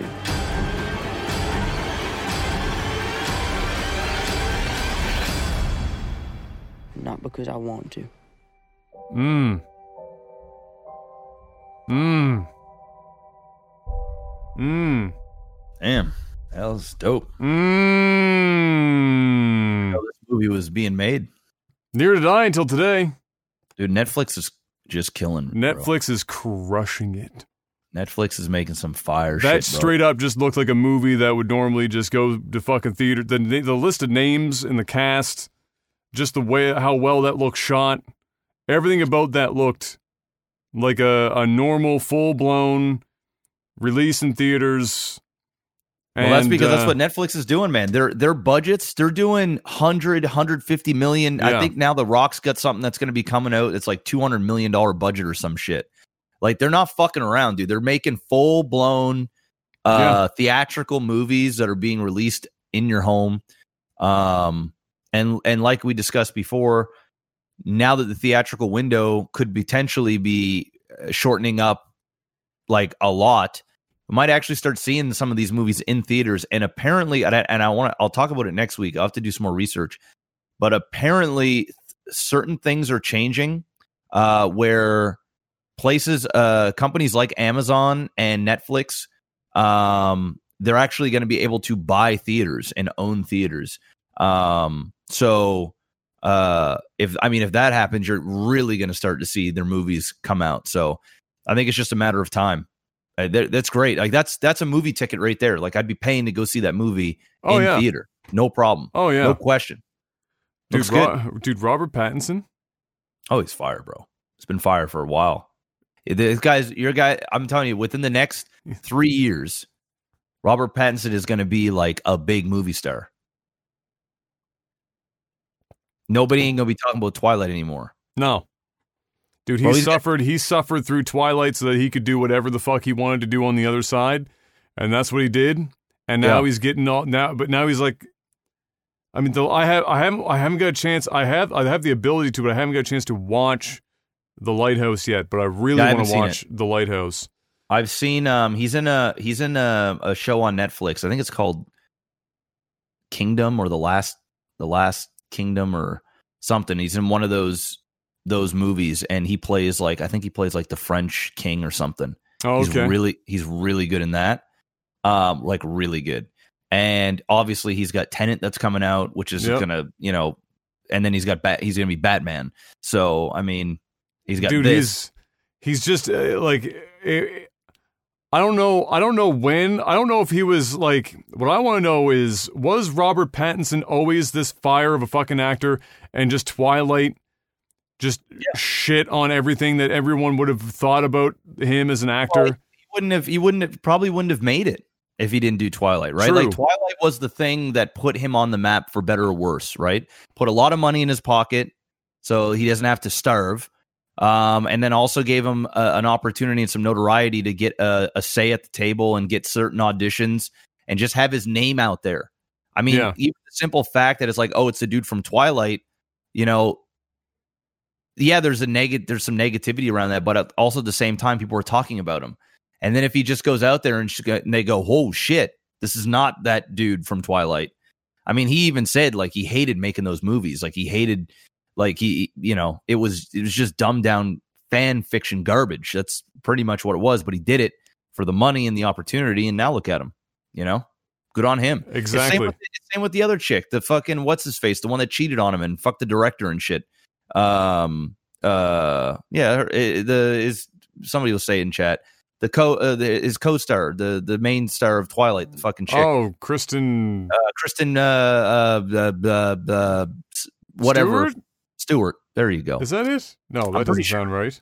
I think it's Stewart. That doesn't sound right. Hold on. I think it's Stewart. Pretty sure you're right. But anyway, she's sort of the same thing. Yeah, Stewart. She's sort of the same thing. Like garbage ass movies, horrible script. Yeah, it is, but she's actually a good actress. Yeah, she is. Yeah. So like, you know, just the way it is. What are you gonna do? Yeah. John Wick 5 is confirmed and will shoot immediately following John Wick 4. Yeah, they're shooting them back to back. I hope you like some John Wick because you're going to be getting a lot more John Wick. Yeah, and I think the reason why they're doing it is it's just cheaper to make it's cheaper to just go. Yeah, they can just have central sets. They can film it as if it's one big movie. As long as they have a good script and they know what they're doing, everything should be fine. It's nice to know that you're getting more John Wick. You're not going to have to wait 2-3 years in between. Like you'll probably get John Wick 4 and then the next year you'll get John Wick 5. I mean, even when they did with the Matrix, Reloaded and Revelation, they were like 6 months apart. Like you'd have one out and then like 6 months later you had the next one. So they might even do that with John Wick. And the thing is John Wick barely cost them money to make, and they made shit tons of it. And then their budget like doubled, and then they made even more money. And then, you know, now they're going to have a bigger budget, and they're going to make back-to-back movies. So, yeah, I mean, it's good news if you're a John Wick fan. I'm excited. Like, I'll watch them. I'm excited. It kind of makes me a little sad at the same time because they're going to shoot both these movies. I'm sure they're going to be fine, but my gut tells me that quality goes down now. You know, that's what my heart tells me. It's, you know, John Wick is high octane action, and we've pretty much sort of seen it all at this point. I mean, even John Wick 3, the set pieces were incredible, but a lot of the action is what we've already seen. Some of it just kind of ramped up a little bit. But you know, I feel like this franchise is getting ran into the ground just a little bit. And I would love it if they come out and they just nail this out of the park and they give us 2 awesome John Wick experiences. But I feel like it's just going to be very similar to 3, where I enjoyed it, but I was a bit let down. And I think that's probably what's going to happen here. Well, you know, hopefully we get something. Hopefully they work.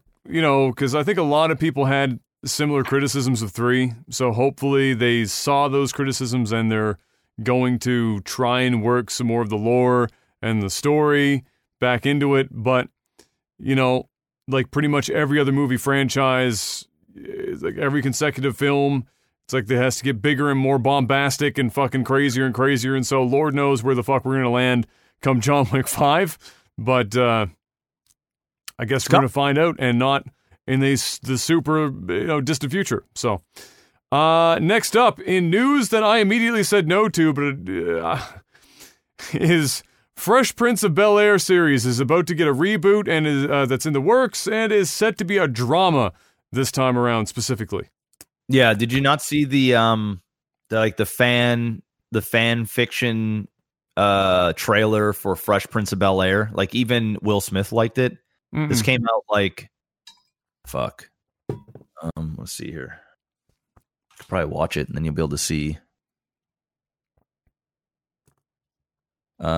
Fresh Prince of BelAir. It was like a, yeah, here it is. I don't know if you've seen this. We could watch it if you want. Sure. I just posted there in Discord.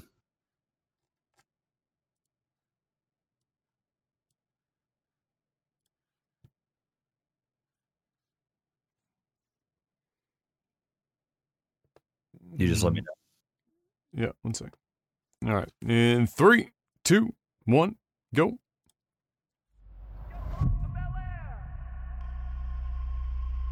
See, for some reason you think this is a game. This is not a game, Will.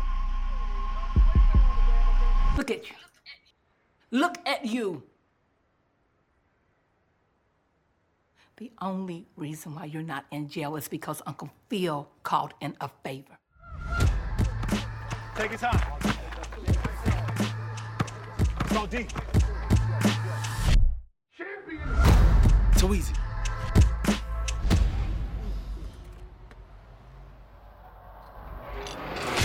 This guy really wearing a Free Meek shirt.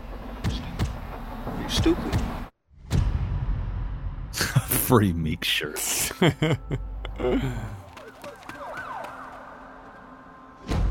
This is accurate.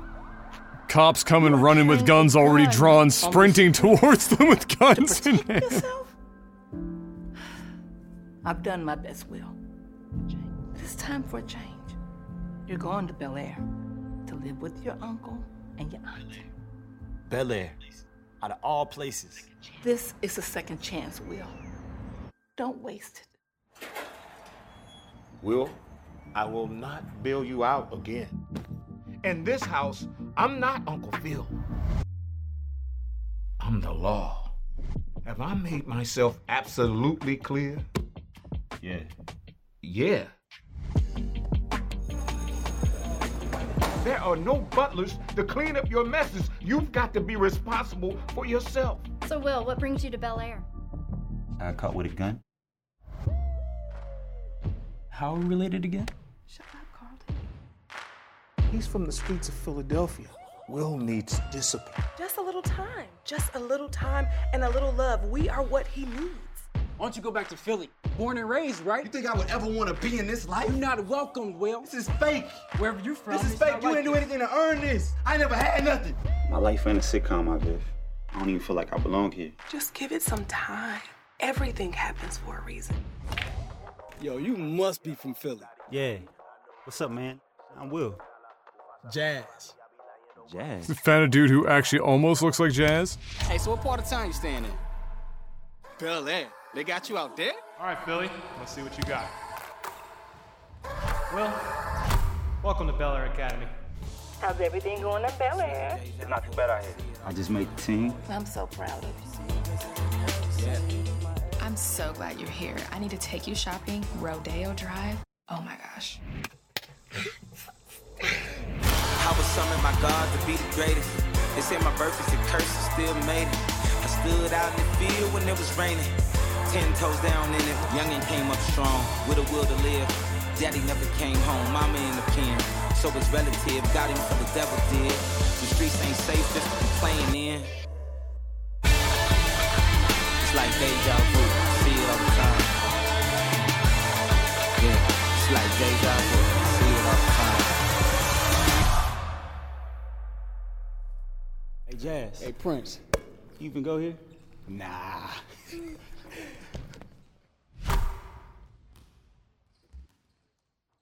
So yeah, that was what they're basing off of, and I'm gonna be honest, I fucks with that.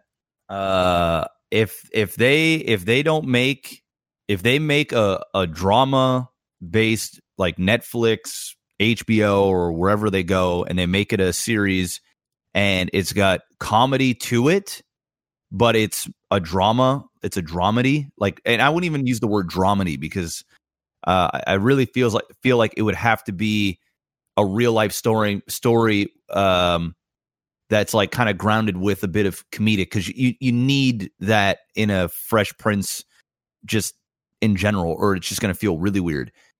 As long as it's not like, you know, some sort of sitcom where there's laugh tracks in the background and it's a punchline every 2 lines.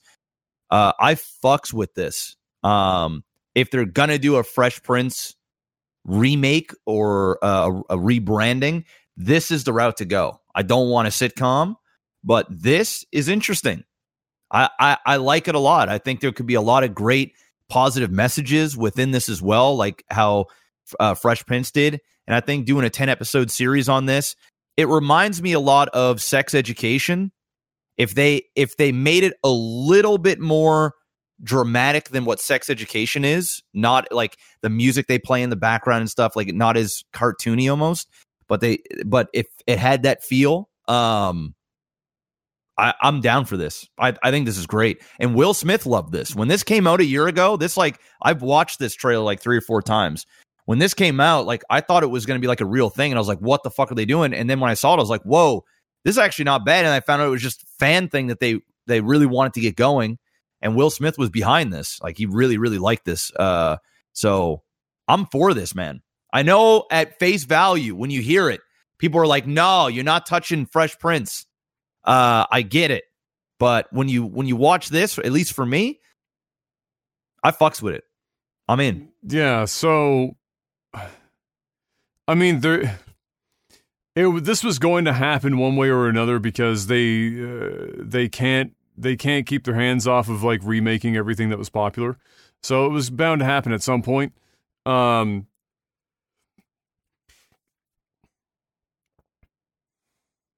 It's not that I don't think that looked good, because it obviously looked good. Anyone who says that didn't look good is just lying to themselves. Obviously, that looked very good, fan-made project or not. And when they say fan-made, I mean it's fans that just so happen to also be filmmakers. Let's be fucking honest here. It's not like somebody grabbed their handy cam and went out to the backyard and fucking shot a quick little trailer about what they thought a dramatic Fresh Prince of BelAir is. They're using full-blown film-grade equipment from start to finish and hiring legitimate actors and actresses to go in and fill those roles. I mean, that is, you know, what it is. But the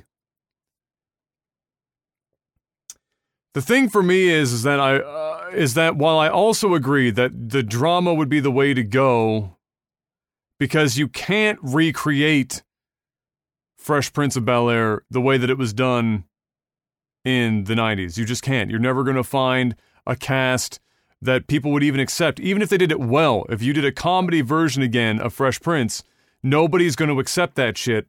It has to be almost a 180. And what's 180 of a comedy but a drama?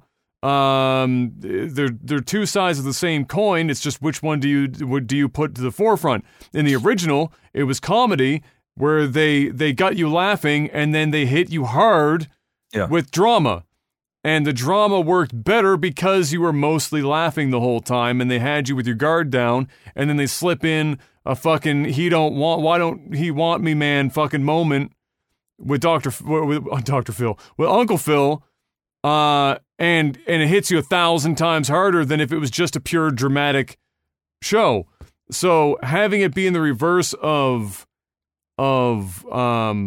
drama up front and then sneak in some comedy, that absolutely works. I mean, there's always levity put into the best of dramas because it helps break it up and allow you to feel the dramatic moments more from scene to scene. My position on it is not that it may not be good. My position on it is that I just don't want... Fresh Prince was a perfect fucking television show. Released at the perfect time, with the perfect cast, done exactly in the best way, with some of the most impressive and influential moments in television history happening in that show. Having it be redone just feels fucking weird to me. It's not that they can't do it a good job. It would be like if they went back and they redid the original 3 Star Wars films and not just continue Star Wars, but redo the Star Wars films. And would they be able to do a good job? Obviously. We've got fucking way better technology. Everything would be incredible. It would look better. It would sound better. They could get the best fucking people on the job. They'd have incredible actors and actresses, not just pulling carpenters out of the back like Harrison Ford and slap them into a fucking role and calling it a day. It would be good. But would people want to see the original trilogy get completely fucking redone? Well, listen, I see what you're saying, but I think you're a little off basis here because, first of all, the Star Wars trilogy was sort of redone. All right, we pretty much got to. Well, that's because nobody knows how to write a fucking story anymore, and they just want to redo it. And secondly, is we're talking about two totally different feels to the show and to the movie. Yes, they're doing it differently. Yes, I appreciate that. It's completely different. So, one is quite literally a sitcom. Yes, and one's a drama. The other one is going to be a television series drama. Yeah. So it's like saying, well, Star Wars is a space epic. And now we're going to turn the space epic into a sitcom, a Star Wars sitcom. That's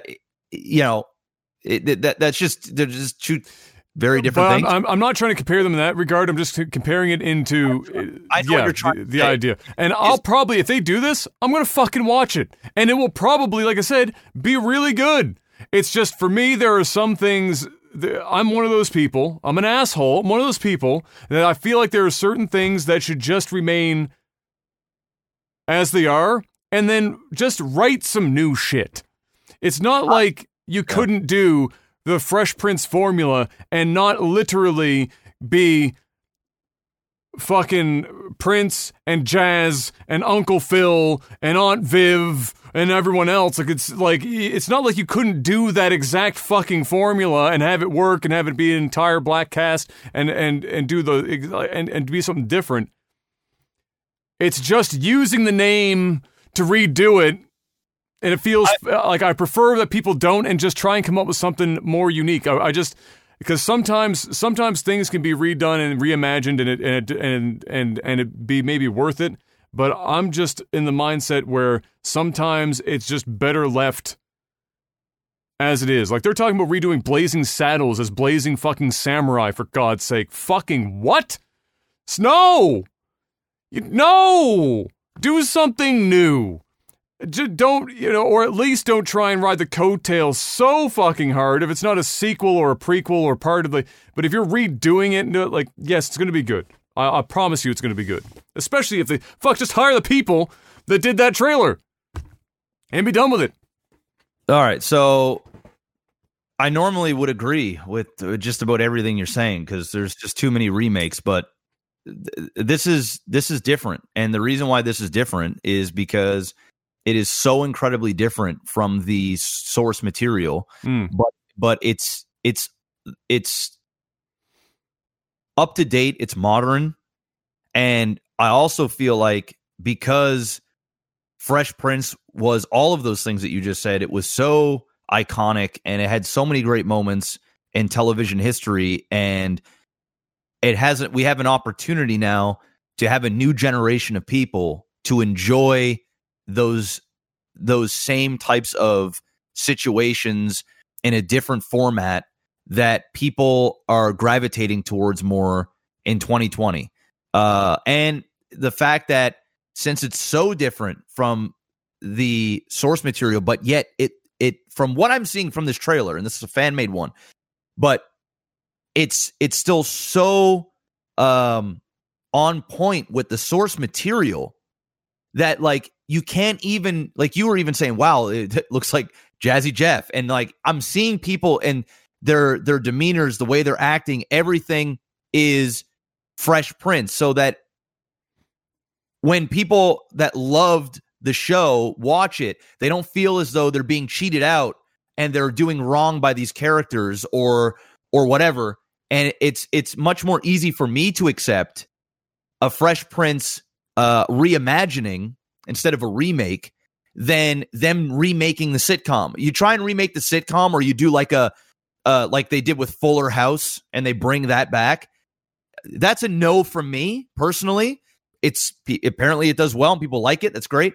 That's a no from me. But if you're going to go in a completely different direction and you're going to take it seriously, and you're going to write something awesome, not only that, we could see these characters go and do things that we couldn't have seen on a small set, on a sitcom. You know, they're actually going to be able to go to locations. It's going to feel more.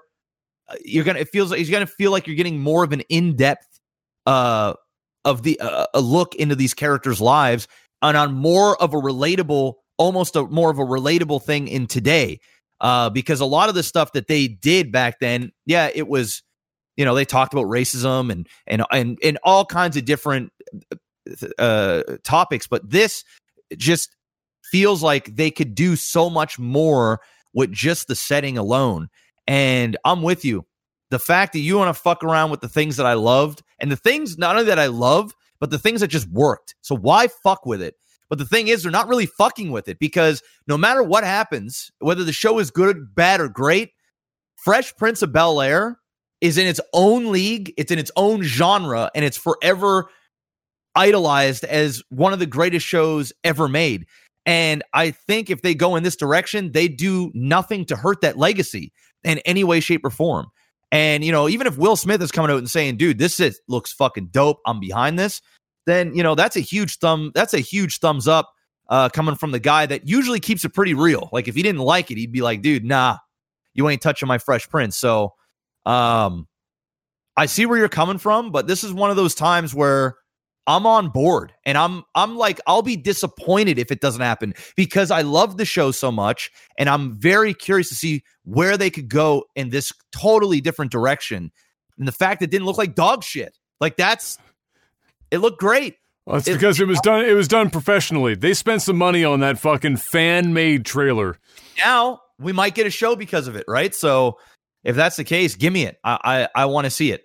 Yeah. I think it will likely be very good, especially if they do what they did in that trailer. I'm a stuck in my ways old asshole. Just get off my lawn. Stop, fucking with the good shit. They're trying to redo fucking Knight Rider. Well, they're redoing everything, but here's the reality. Yeah, we can say go ahead and come up with new ideas. It's fucking hard to come up with new ideas these days because everything has been done.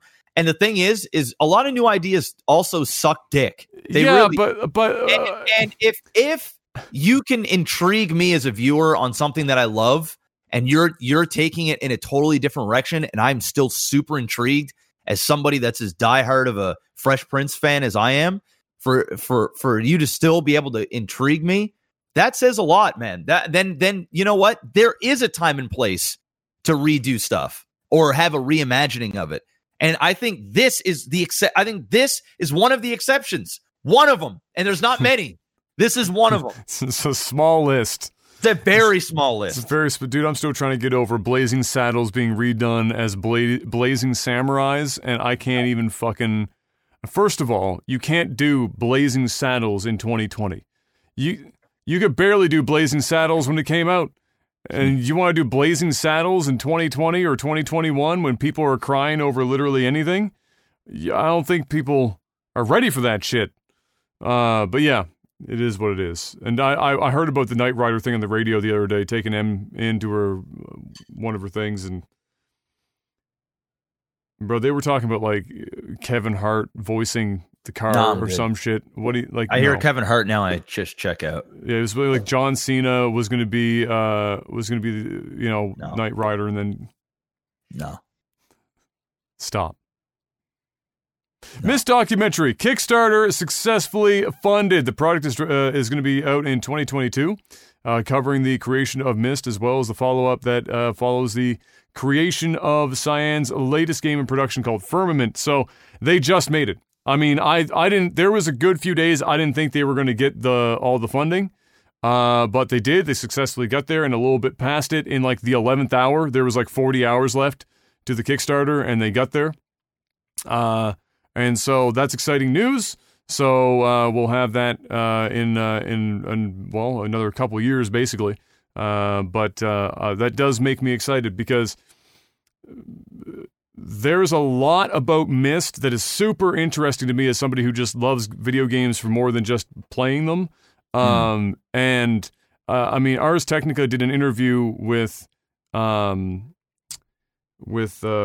Miller about Myst and the making of Myst, and when I saw that was when I knew I desperately needed to see whatever this was going to be, because if you sit down and watch that interview and they talk about how Myst came to be, the technologies they used, and how it, like, basically, I mean, it's everything from HyperCard, which is basically made for, like encyclopedias, and they took that and turned it into a fucking video game.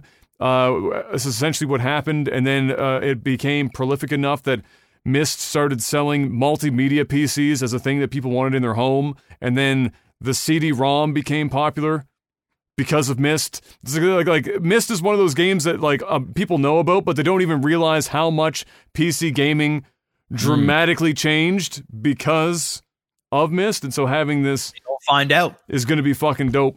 And then to see them working at on Firmament would be pretty awesome as well. Last up, and in news that just made me laugh a little bit and then cry, Jason Derulo thought that Cats was going to change the world.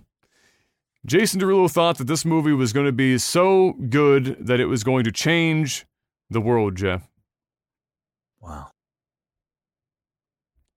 I want some of whatever Jason Derulo is taking.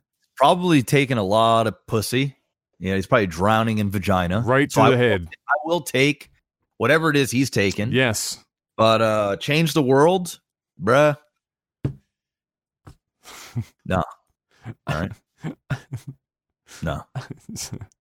It's just a big no for me, dog. Tech support. Tech support.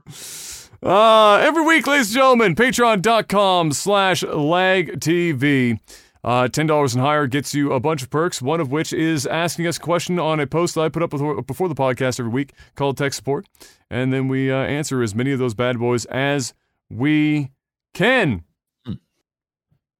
Loading these up now. Friend or foe asks, what's your best fuck this shit I'm out story? I can tell you one that I wanted to say that and then didn't get a chance to because just the way that it played out. Jeff will remember this as well because he was at the center of this entire thing. Jeff used to be a storied battle rapper in Halifax, Nova Scotia, and they had this thing called the Elements League. And one night, Jeff was set to do a battle against, I can't even remember who the fuck it was now. Some small white dude, I think. Anyway, I don't know at this point. Is the dead of winter. I remember. Yeah, you've said this before. It was the dead of winter. Yeah, you said the story before. And it was like 48 feet of snow outside, no joke. On the road, 2 feet of snow easy. No plows had gone anywhere. Jeff still had his beat up fucking Honda Civic that barely ran. I was driving my dad's old used work Chevy Venture, and we were bringing a bunch of people over. It was in Dartmouth or some shit, or in Sackville or wherever the fuck it was. Sackville. Sackville? Yeah. And so it wasn't a short drive, and it was on highways and shit. And all I can remember on the way there was a couple of things. One, I had the Chevy Venture, again, no seats in the back, no weight. Dad had stripped all the seats out. No weight in the back, Chevy Venture. And with that much snow on the ground, with all-season tires. Didn't even have fucking winters on them. And a legitimate 2 feet of snow on the fucking ground. And I can just remember so vividly wanting to just turn around and go home, but just couldn't bring myself to do it. It was an experience. And we were driving there, it was nighttime. Snowstorm, all that snow. Jeff is in front of us in the Civic. I'm in the Chevy Venture behind. And all you can see in front is Jeff's windshield wipers wouldn't work anymore for some reason. They were frozen or some shit. And so he couldn't see shit because it was a full-blown blizzard. And so he rolled down his window and like it was some Ace Ventura shit, had his head outside the fucking window in a snowstorm, trying to see where the fuck he was going. We almost got in about 4 car accidents on the way there, but we made it. We got there. And so I had a bit of a fuck this shit I'm out feeling there, but then when we actually got there, and we walked through the fucking doors to get into this place, and immediately it was hot box to fuck. There was more weed smoke than oxygen in this room. It was thick. And I remember thinking, why did I wear my new pea coat in here? It's gonna haunt like weed for like the next 6 fucking months. And I look around the room, and it was full of every person that I never wanted to be in the same room with for my entire life. All in one room. Everyone, people that I might have known from high school, delinquents, drug fucking dealers, fucking gangbangers, everyone that I would never want to fucking spend any amount of time conversing with, let alone standing in the same room at the same time. Half of them were coked out of their fucking mind. The other half were so fucking stoned they didn't know what they were doing. Everyone's frothing at the fucking mouth. We've got fucking, oh my god, what's his name? It's the announcer dude. Fucking like, I can't remember. Anyway, it was like I was standing. I was like, and the problem is that the people that were there that night, not for Jeff versus whoever the fuck he was rapping, but Jeff versus, but for a couple of other guys. I think it was Pat was there that night.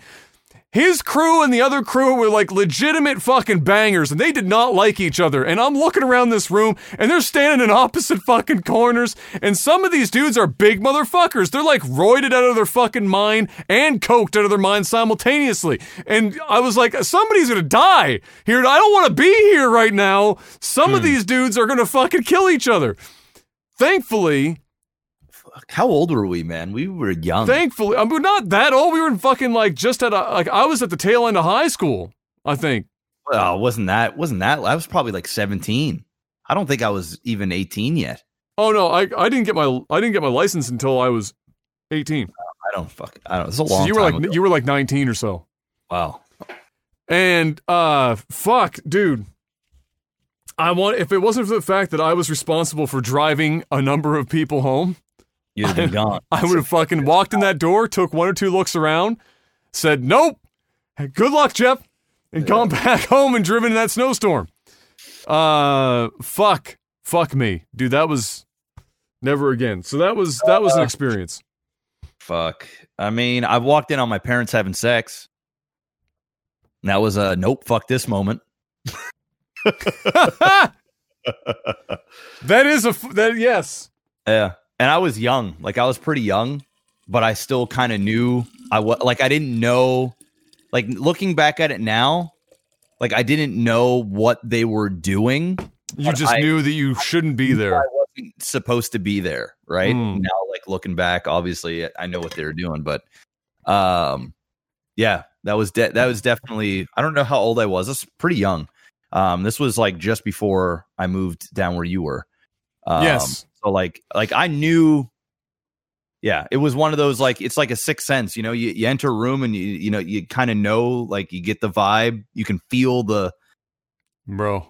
Yeah. That was walking into that rap battle. You walked in and it wasn't just the fact that you could cut the air because of the weed smoke. No. Was some.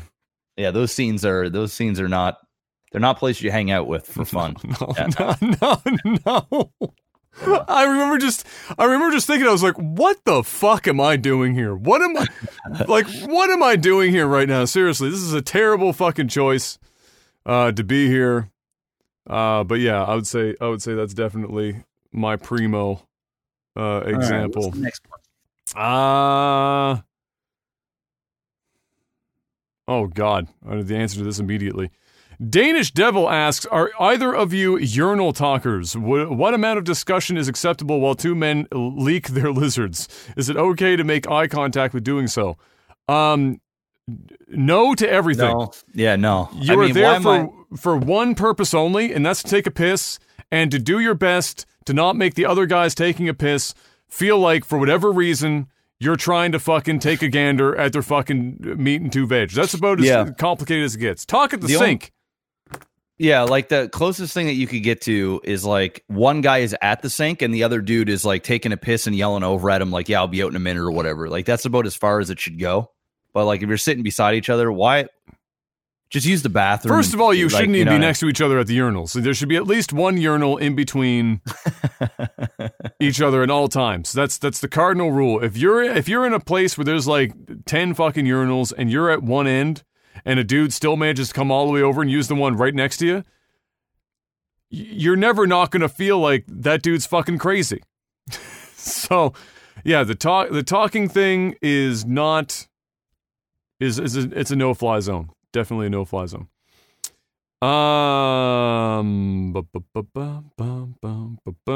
Let's see.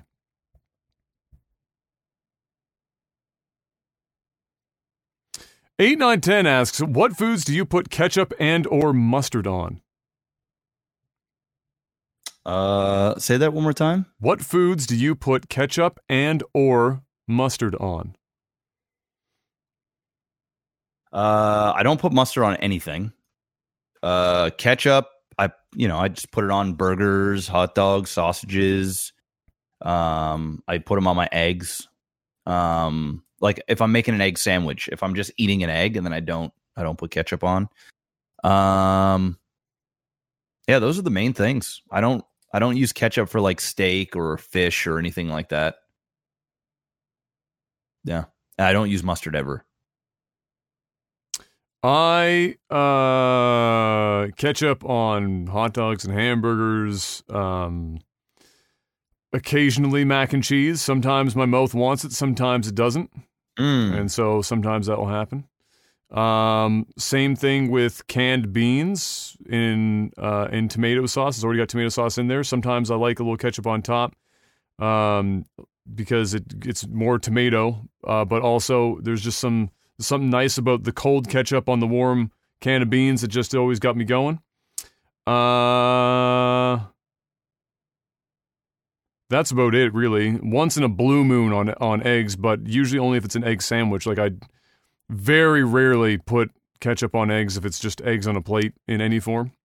And then mustard, hot dogs, hamburgers, the occasional sandwich, depending on what kind of sandwich it is. Maybe it gets regular mustard, maybe it gets like Dijon or some shit, but I do like mustard. I don't load it up. Some people go ham with the fucking mustard, but not me. Speaking of ham, I put mustard on ham.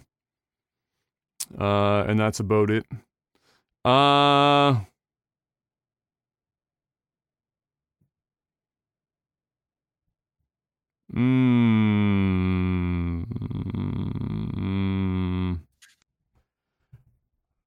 Mark Furry asks, just saw an ad for a movie. Are you going to the theater anytime soon? No, I haven't. There's just no movie. The only movie I'd go out and see at this point would be Tenet. That's the only thing, and it's not out yet. So, and it would have to be. I'd go pretty early, and we'd still have to have like no cases and stuff going on here before I'd go and sit in a movie theater. But I mean, if this theatrical window is closing, I might be going to the theater a lot less than what I used to, which is, I'd still go, but I'd only go for things like Tenet, like things that major ones I want to experience in IMAX or a big screen. But no, not going there anytime soon. I've actually haven't gone to a movie now for so long that I'm almost like starting to not miss it anymore. I'm starting. Well, the habit is gone, right? Gone now, yeah. Zen Matey asks, about a year ago, I got into team fight tactics, and after barely managing to get to Diamond at the end of set 2, I now comfortably hover between Diamond 2 and 3. However, I have some games where I play so bad that me being in the top percentage of EU players seems to be as wrong as Trump sitting in the White House. Those games completely destroy my progress and are the reason I'm hesitant to consider myself a good player. Mr. Black, have you ever hit a roadblock in your StarCraft days, and what did you do to fix it? Also, any advice on how to avoid tilting after bad games? Well, teamfight tactics. I actually just got another bounty for that, so I'm going to be playing that like tomorrow, maybe. Must be nice to have a bounty board. I have an email a year old now that Twitch hasn't responded to. Yeah, I mean, I've plateaued many times over my career. The only way to break that, honestly, is to start working out on your mistakes, like being honest with what you're not good at, and then working on improving those aspects of your game. For me, StarCraft is just a really tough game to begin with, to just play. And then on top of that, it's even harder to play it and entertain people because it's a game that requires so much, all of your attention in order to play at the highest of level.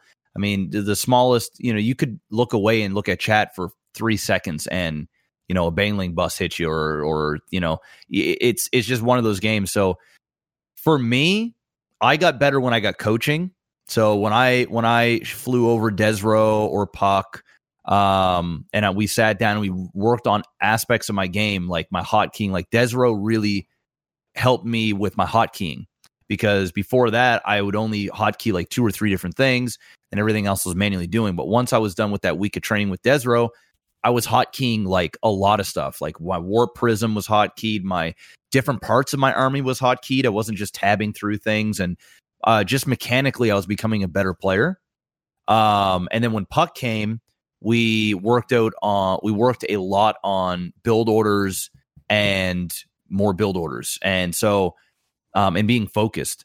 My biggest problem is the entertainment thing. And the reason why I was known is because I put on a show. And if I did stop putting on a show, then I wouldn't do as well, but I might have gotten better at StarCraft, but I just wasn't willing to do that. So I worked with what I had, and I definitely saw improvements when I got coaching. And you don't even need coaching to get better at a game. You just need to be honest with yourself. Like, hey, I played this part not so good. Let's work on that, and then just do one thing at a time. It's like really anything. If you're a sports player, how do you get better at playing sports? Well, you got to practice, repetition, and then find out the areas you're not good at, and then learn to, improve in those areas. And just naturally, you're going to get better. And the biggest thing in competitive games, the biggest fucking thing, is stop worrying about what other people are doing, like your teammates, and focus on your game. The only thing that you can do for your teammates is be good morale. Stroke their egos a little bit, and they just seem to perform better. But worry about you. Don't blame, it's this guy's fault for, not coming in and leashing my lane or whatever they call it in fucking League of Legends. It's like, yeah, that is a problem, and that's a part that he has to fix, but what can you fix during that game? What did you do wrong? And that's all you can do. Yeah, the principles that you would apply in traditional sports apply in any competitive video game all the same. The best thing that you can do for yourself, and what Jeff experienced when he brought in Desro when he's talking about hotkeys and stuff, is that Jeff had already, having tried to do it on his own without a lot of input, Jeff had already developed a lot of really bad habits with StarCraft. Yeah. And then he had to spend a bunch of time being worse to get better. So which is not uncommon. That shit happens all the time in a lot of ways. There are when the best athletes in the world age, they have to change their game to suit their body. Can't do what they used to do. You can't do what you used to do. So, so the most important thing, really, in anything that you could do competitively, is to, or anything in general that you're trying to master, is accept the fact that you might suck for a while if you're going back and starting again, but master the fundamentals. Get really good at the base shit, and make sure you're doing it right. Don't ego stroke yourself by taking some shortcuts because you play a bit better now by doing it that way, versus having fundamentals that you'll get better than you are now in the future. It's like, I'll use another example. Me and my golf swing. I did okay with my golf swing for years. But then I realized that if I was going to get any better, I couldn't do it with how my golf swing was. So I had to go back, get a trainer who looked at my golf swing, found all of the problems in my swing that were all fundamental issues: standing too close to the ball, not using my hips enough, etc., etc., I'm not approaching the ball the right way. All things that when I applied those new things, fundamentally, I became way worse. I couldn't hit the ball nearly as far. I had more mistakes in my swing because you're fighting muscle memory and you're fighting all the habits that you had for years before. Then you eventually get to the point where that fundamental level stuff becomes muscle memory, and then you get better from there. And so the thing with teamfight tactics is that the fundamentals are not a long list. You don't have to like practice them too. You know, it's not like a lot of crazy fundamentals. It's not like you're playing StarCraft or something like that. So the thing about teamfight tactics is that you just want to make sure that really I was going to say it this way. Teamfight tactics is like 20% luck and 80%, or 20% luck, probably 50% knowing what to do with what ends up on your board to choose from, and 30% the luck of everyone else on the fucking board. Like, there's so much random to it that it's really just knowing what the meta is, knowing what builds are strongest, keeping tabs on who's building what, and making what you have work.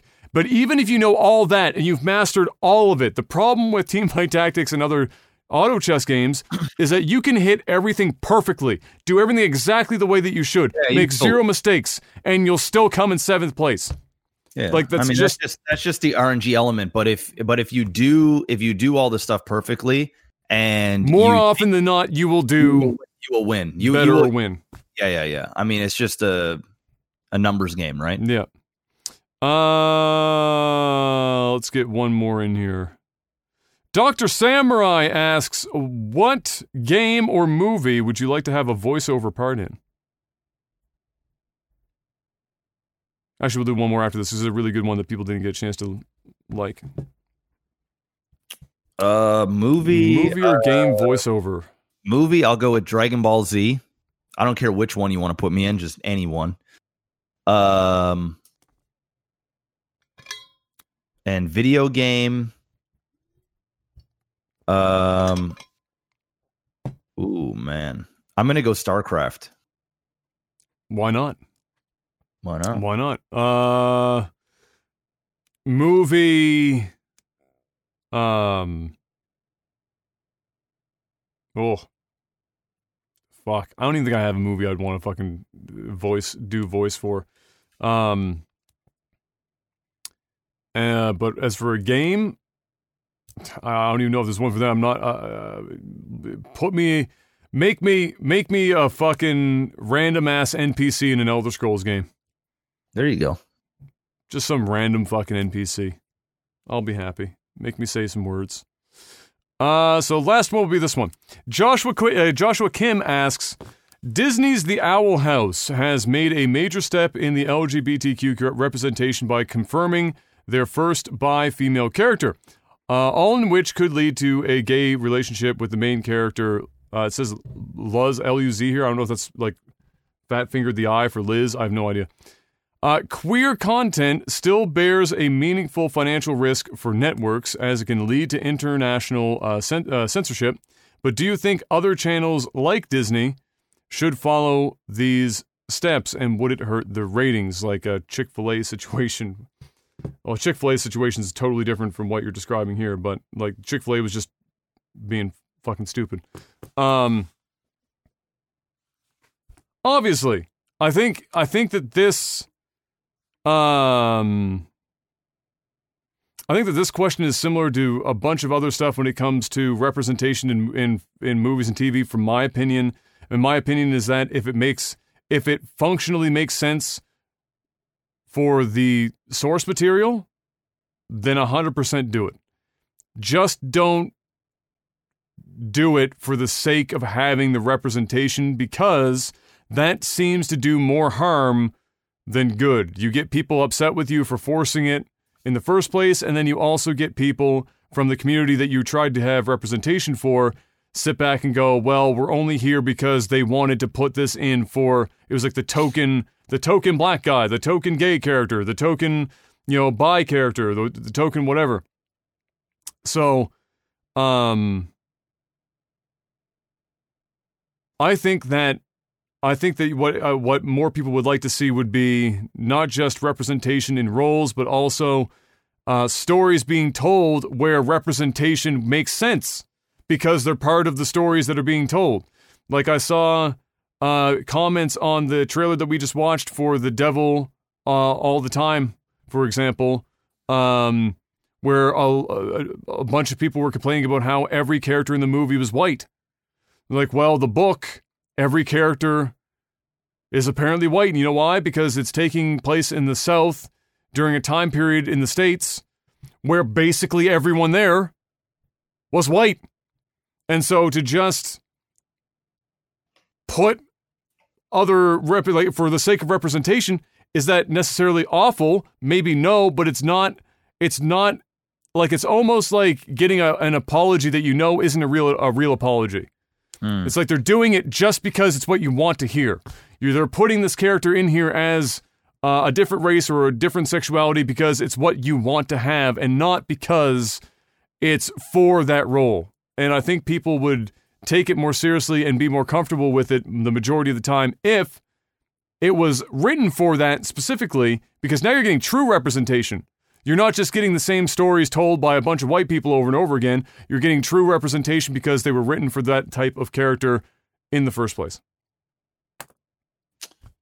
Yeah, I mean, I'm pretty much the same. If it makes sense, go ahead and do whatever you want. Like, I don't give a fuck if somebody's got purple skin. Don't say that because they get angry if you say the I don't care if you're purple line now. What is that? What? Yeah. I don't care if you're purple line. Yeah. What is like the whole, like, I don't care what color you are, you're black, white, green, purple. As soon as you veer off and say something like purple, people are like, oh. Hey, whoa, I'm sorry. Whoa. Hey, I don't care. Hey, I don't care if you're pink. There are no purple or pink people, Jeff, and thereby you are further marginalizing the people that are already marginalized. Okay, all right. Sorry. I'm so sorry. Listen, I don't give a fuck personally. I don't care I don't care about the actors or actresses' sexual orientation. I don't give a fuck about their skin color. None of that. As long as the character makes sense, go for it. I really don't care. The reality is studios need to play the game if they want to maximize profits. And so, having somebody of color at a poster in China might not be the smartest thing to do. That's why certain actors are very famous in China and they do or certain actors do horrible in China. There's a reason why Star Wars was marketed differently in China. These are all realities of the industry. And, kind of like what we talked about before with somebody's belief system, with treating people poorly, whether it's women or sexual orientation, what is known in certain parts is okay, is not seen as okay in other parts. So they try and weasel around different things and they're trying to play the political game and not ruffle as many feathers as they can. I get that. I really do. The way I look at it is, if you're going to turn a character that people love and there's like source material that everybody has, and you're going to turn that character gay just because you want to set, you want to have that representation. I don't think there's a problem with that personally, but you can see why some people would get upset that it's not what they are used to. Like, and I'm not saying because they're homophobic. It's because the character has been ingrained in them in a certain way, in a certain light. It's what they're attached to. And then when there's a different representation for that character, they have a problem. Me personally, I really don't care one way or another. As long as the actor or actress is the right person for the job, I can look beyond that, no problem. I'm one of those people that just can. I don't care. It's just no different than taking a an Asian character, right, and whitewashing, quote unquote, what they say in Hollywood or whatever, whitewashing the character so that, like, hey, this was actually supposed to be an Asian character, or wherever part their ethnicity.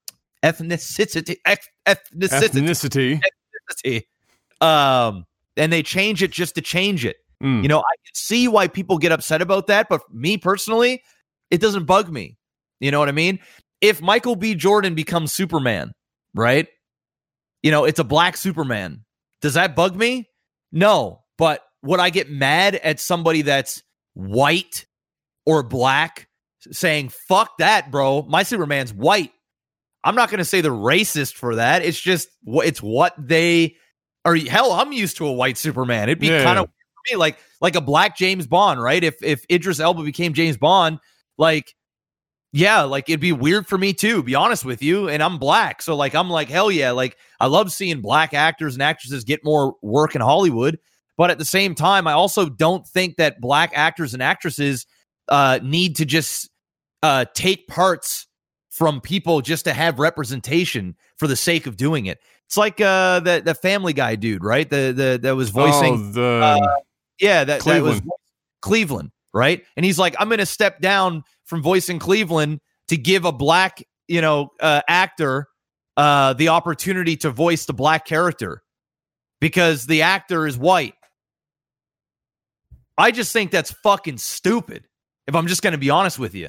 Yeah, I love, once again, seeing brothers and sisters get more parts, but I mean, somebody shouldn't feel the need to give up a couple of decades of work to appease people, the masses, because somebody white is voicing a black character. It's insane. It's actually insane. I've done tons of dubbing work and different things like that, like narration work and voiceover. In almost all cases, they're white. They're I'm literally voicing somebody that's their script, and it's coming from their point of view, and they're white and I'm black.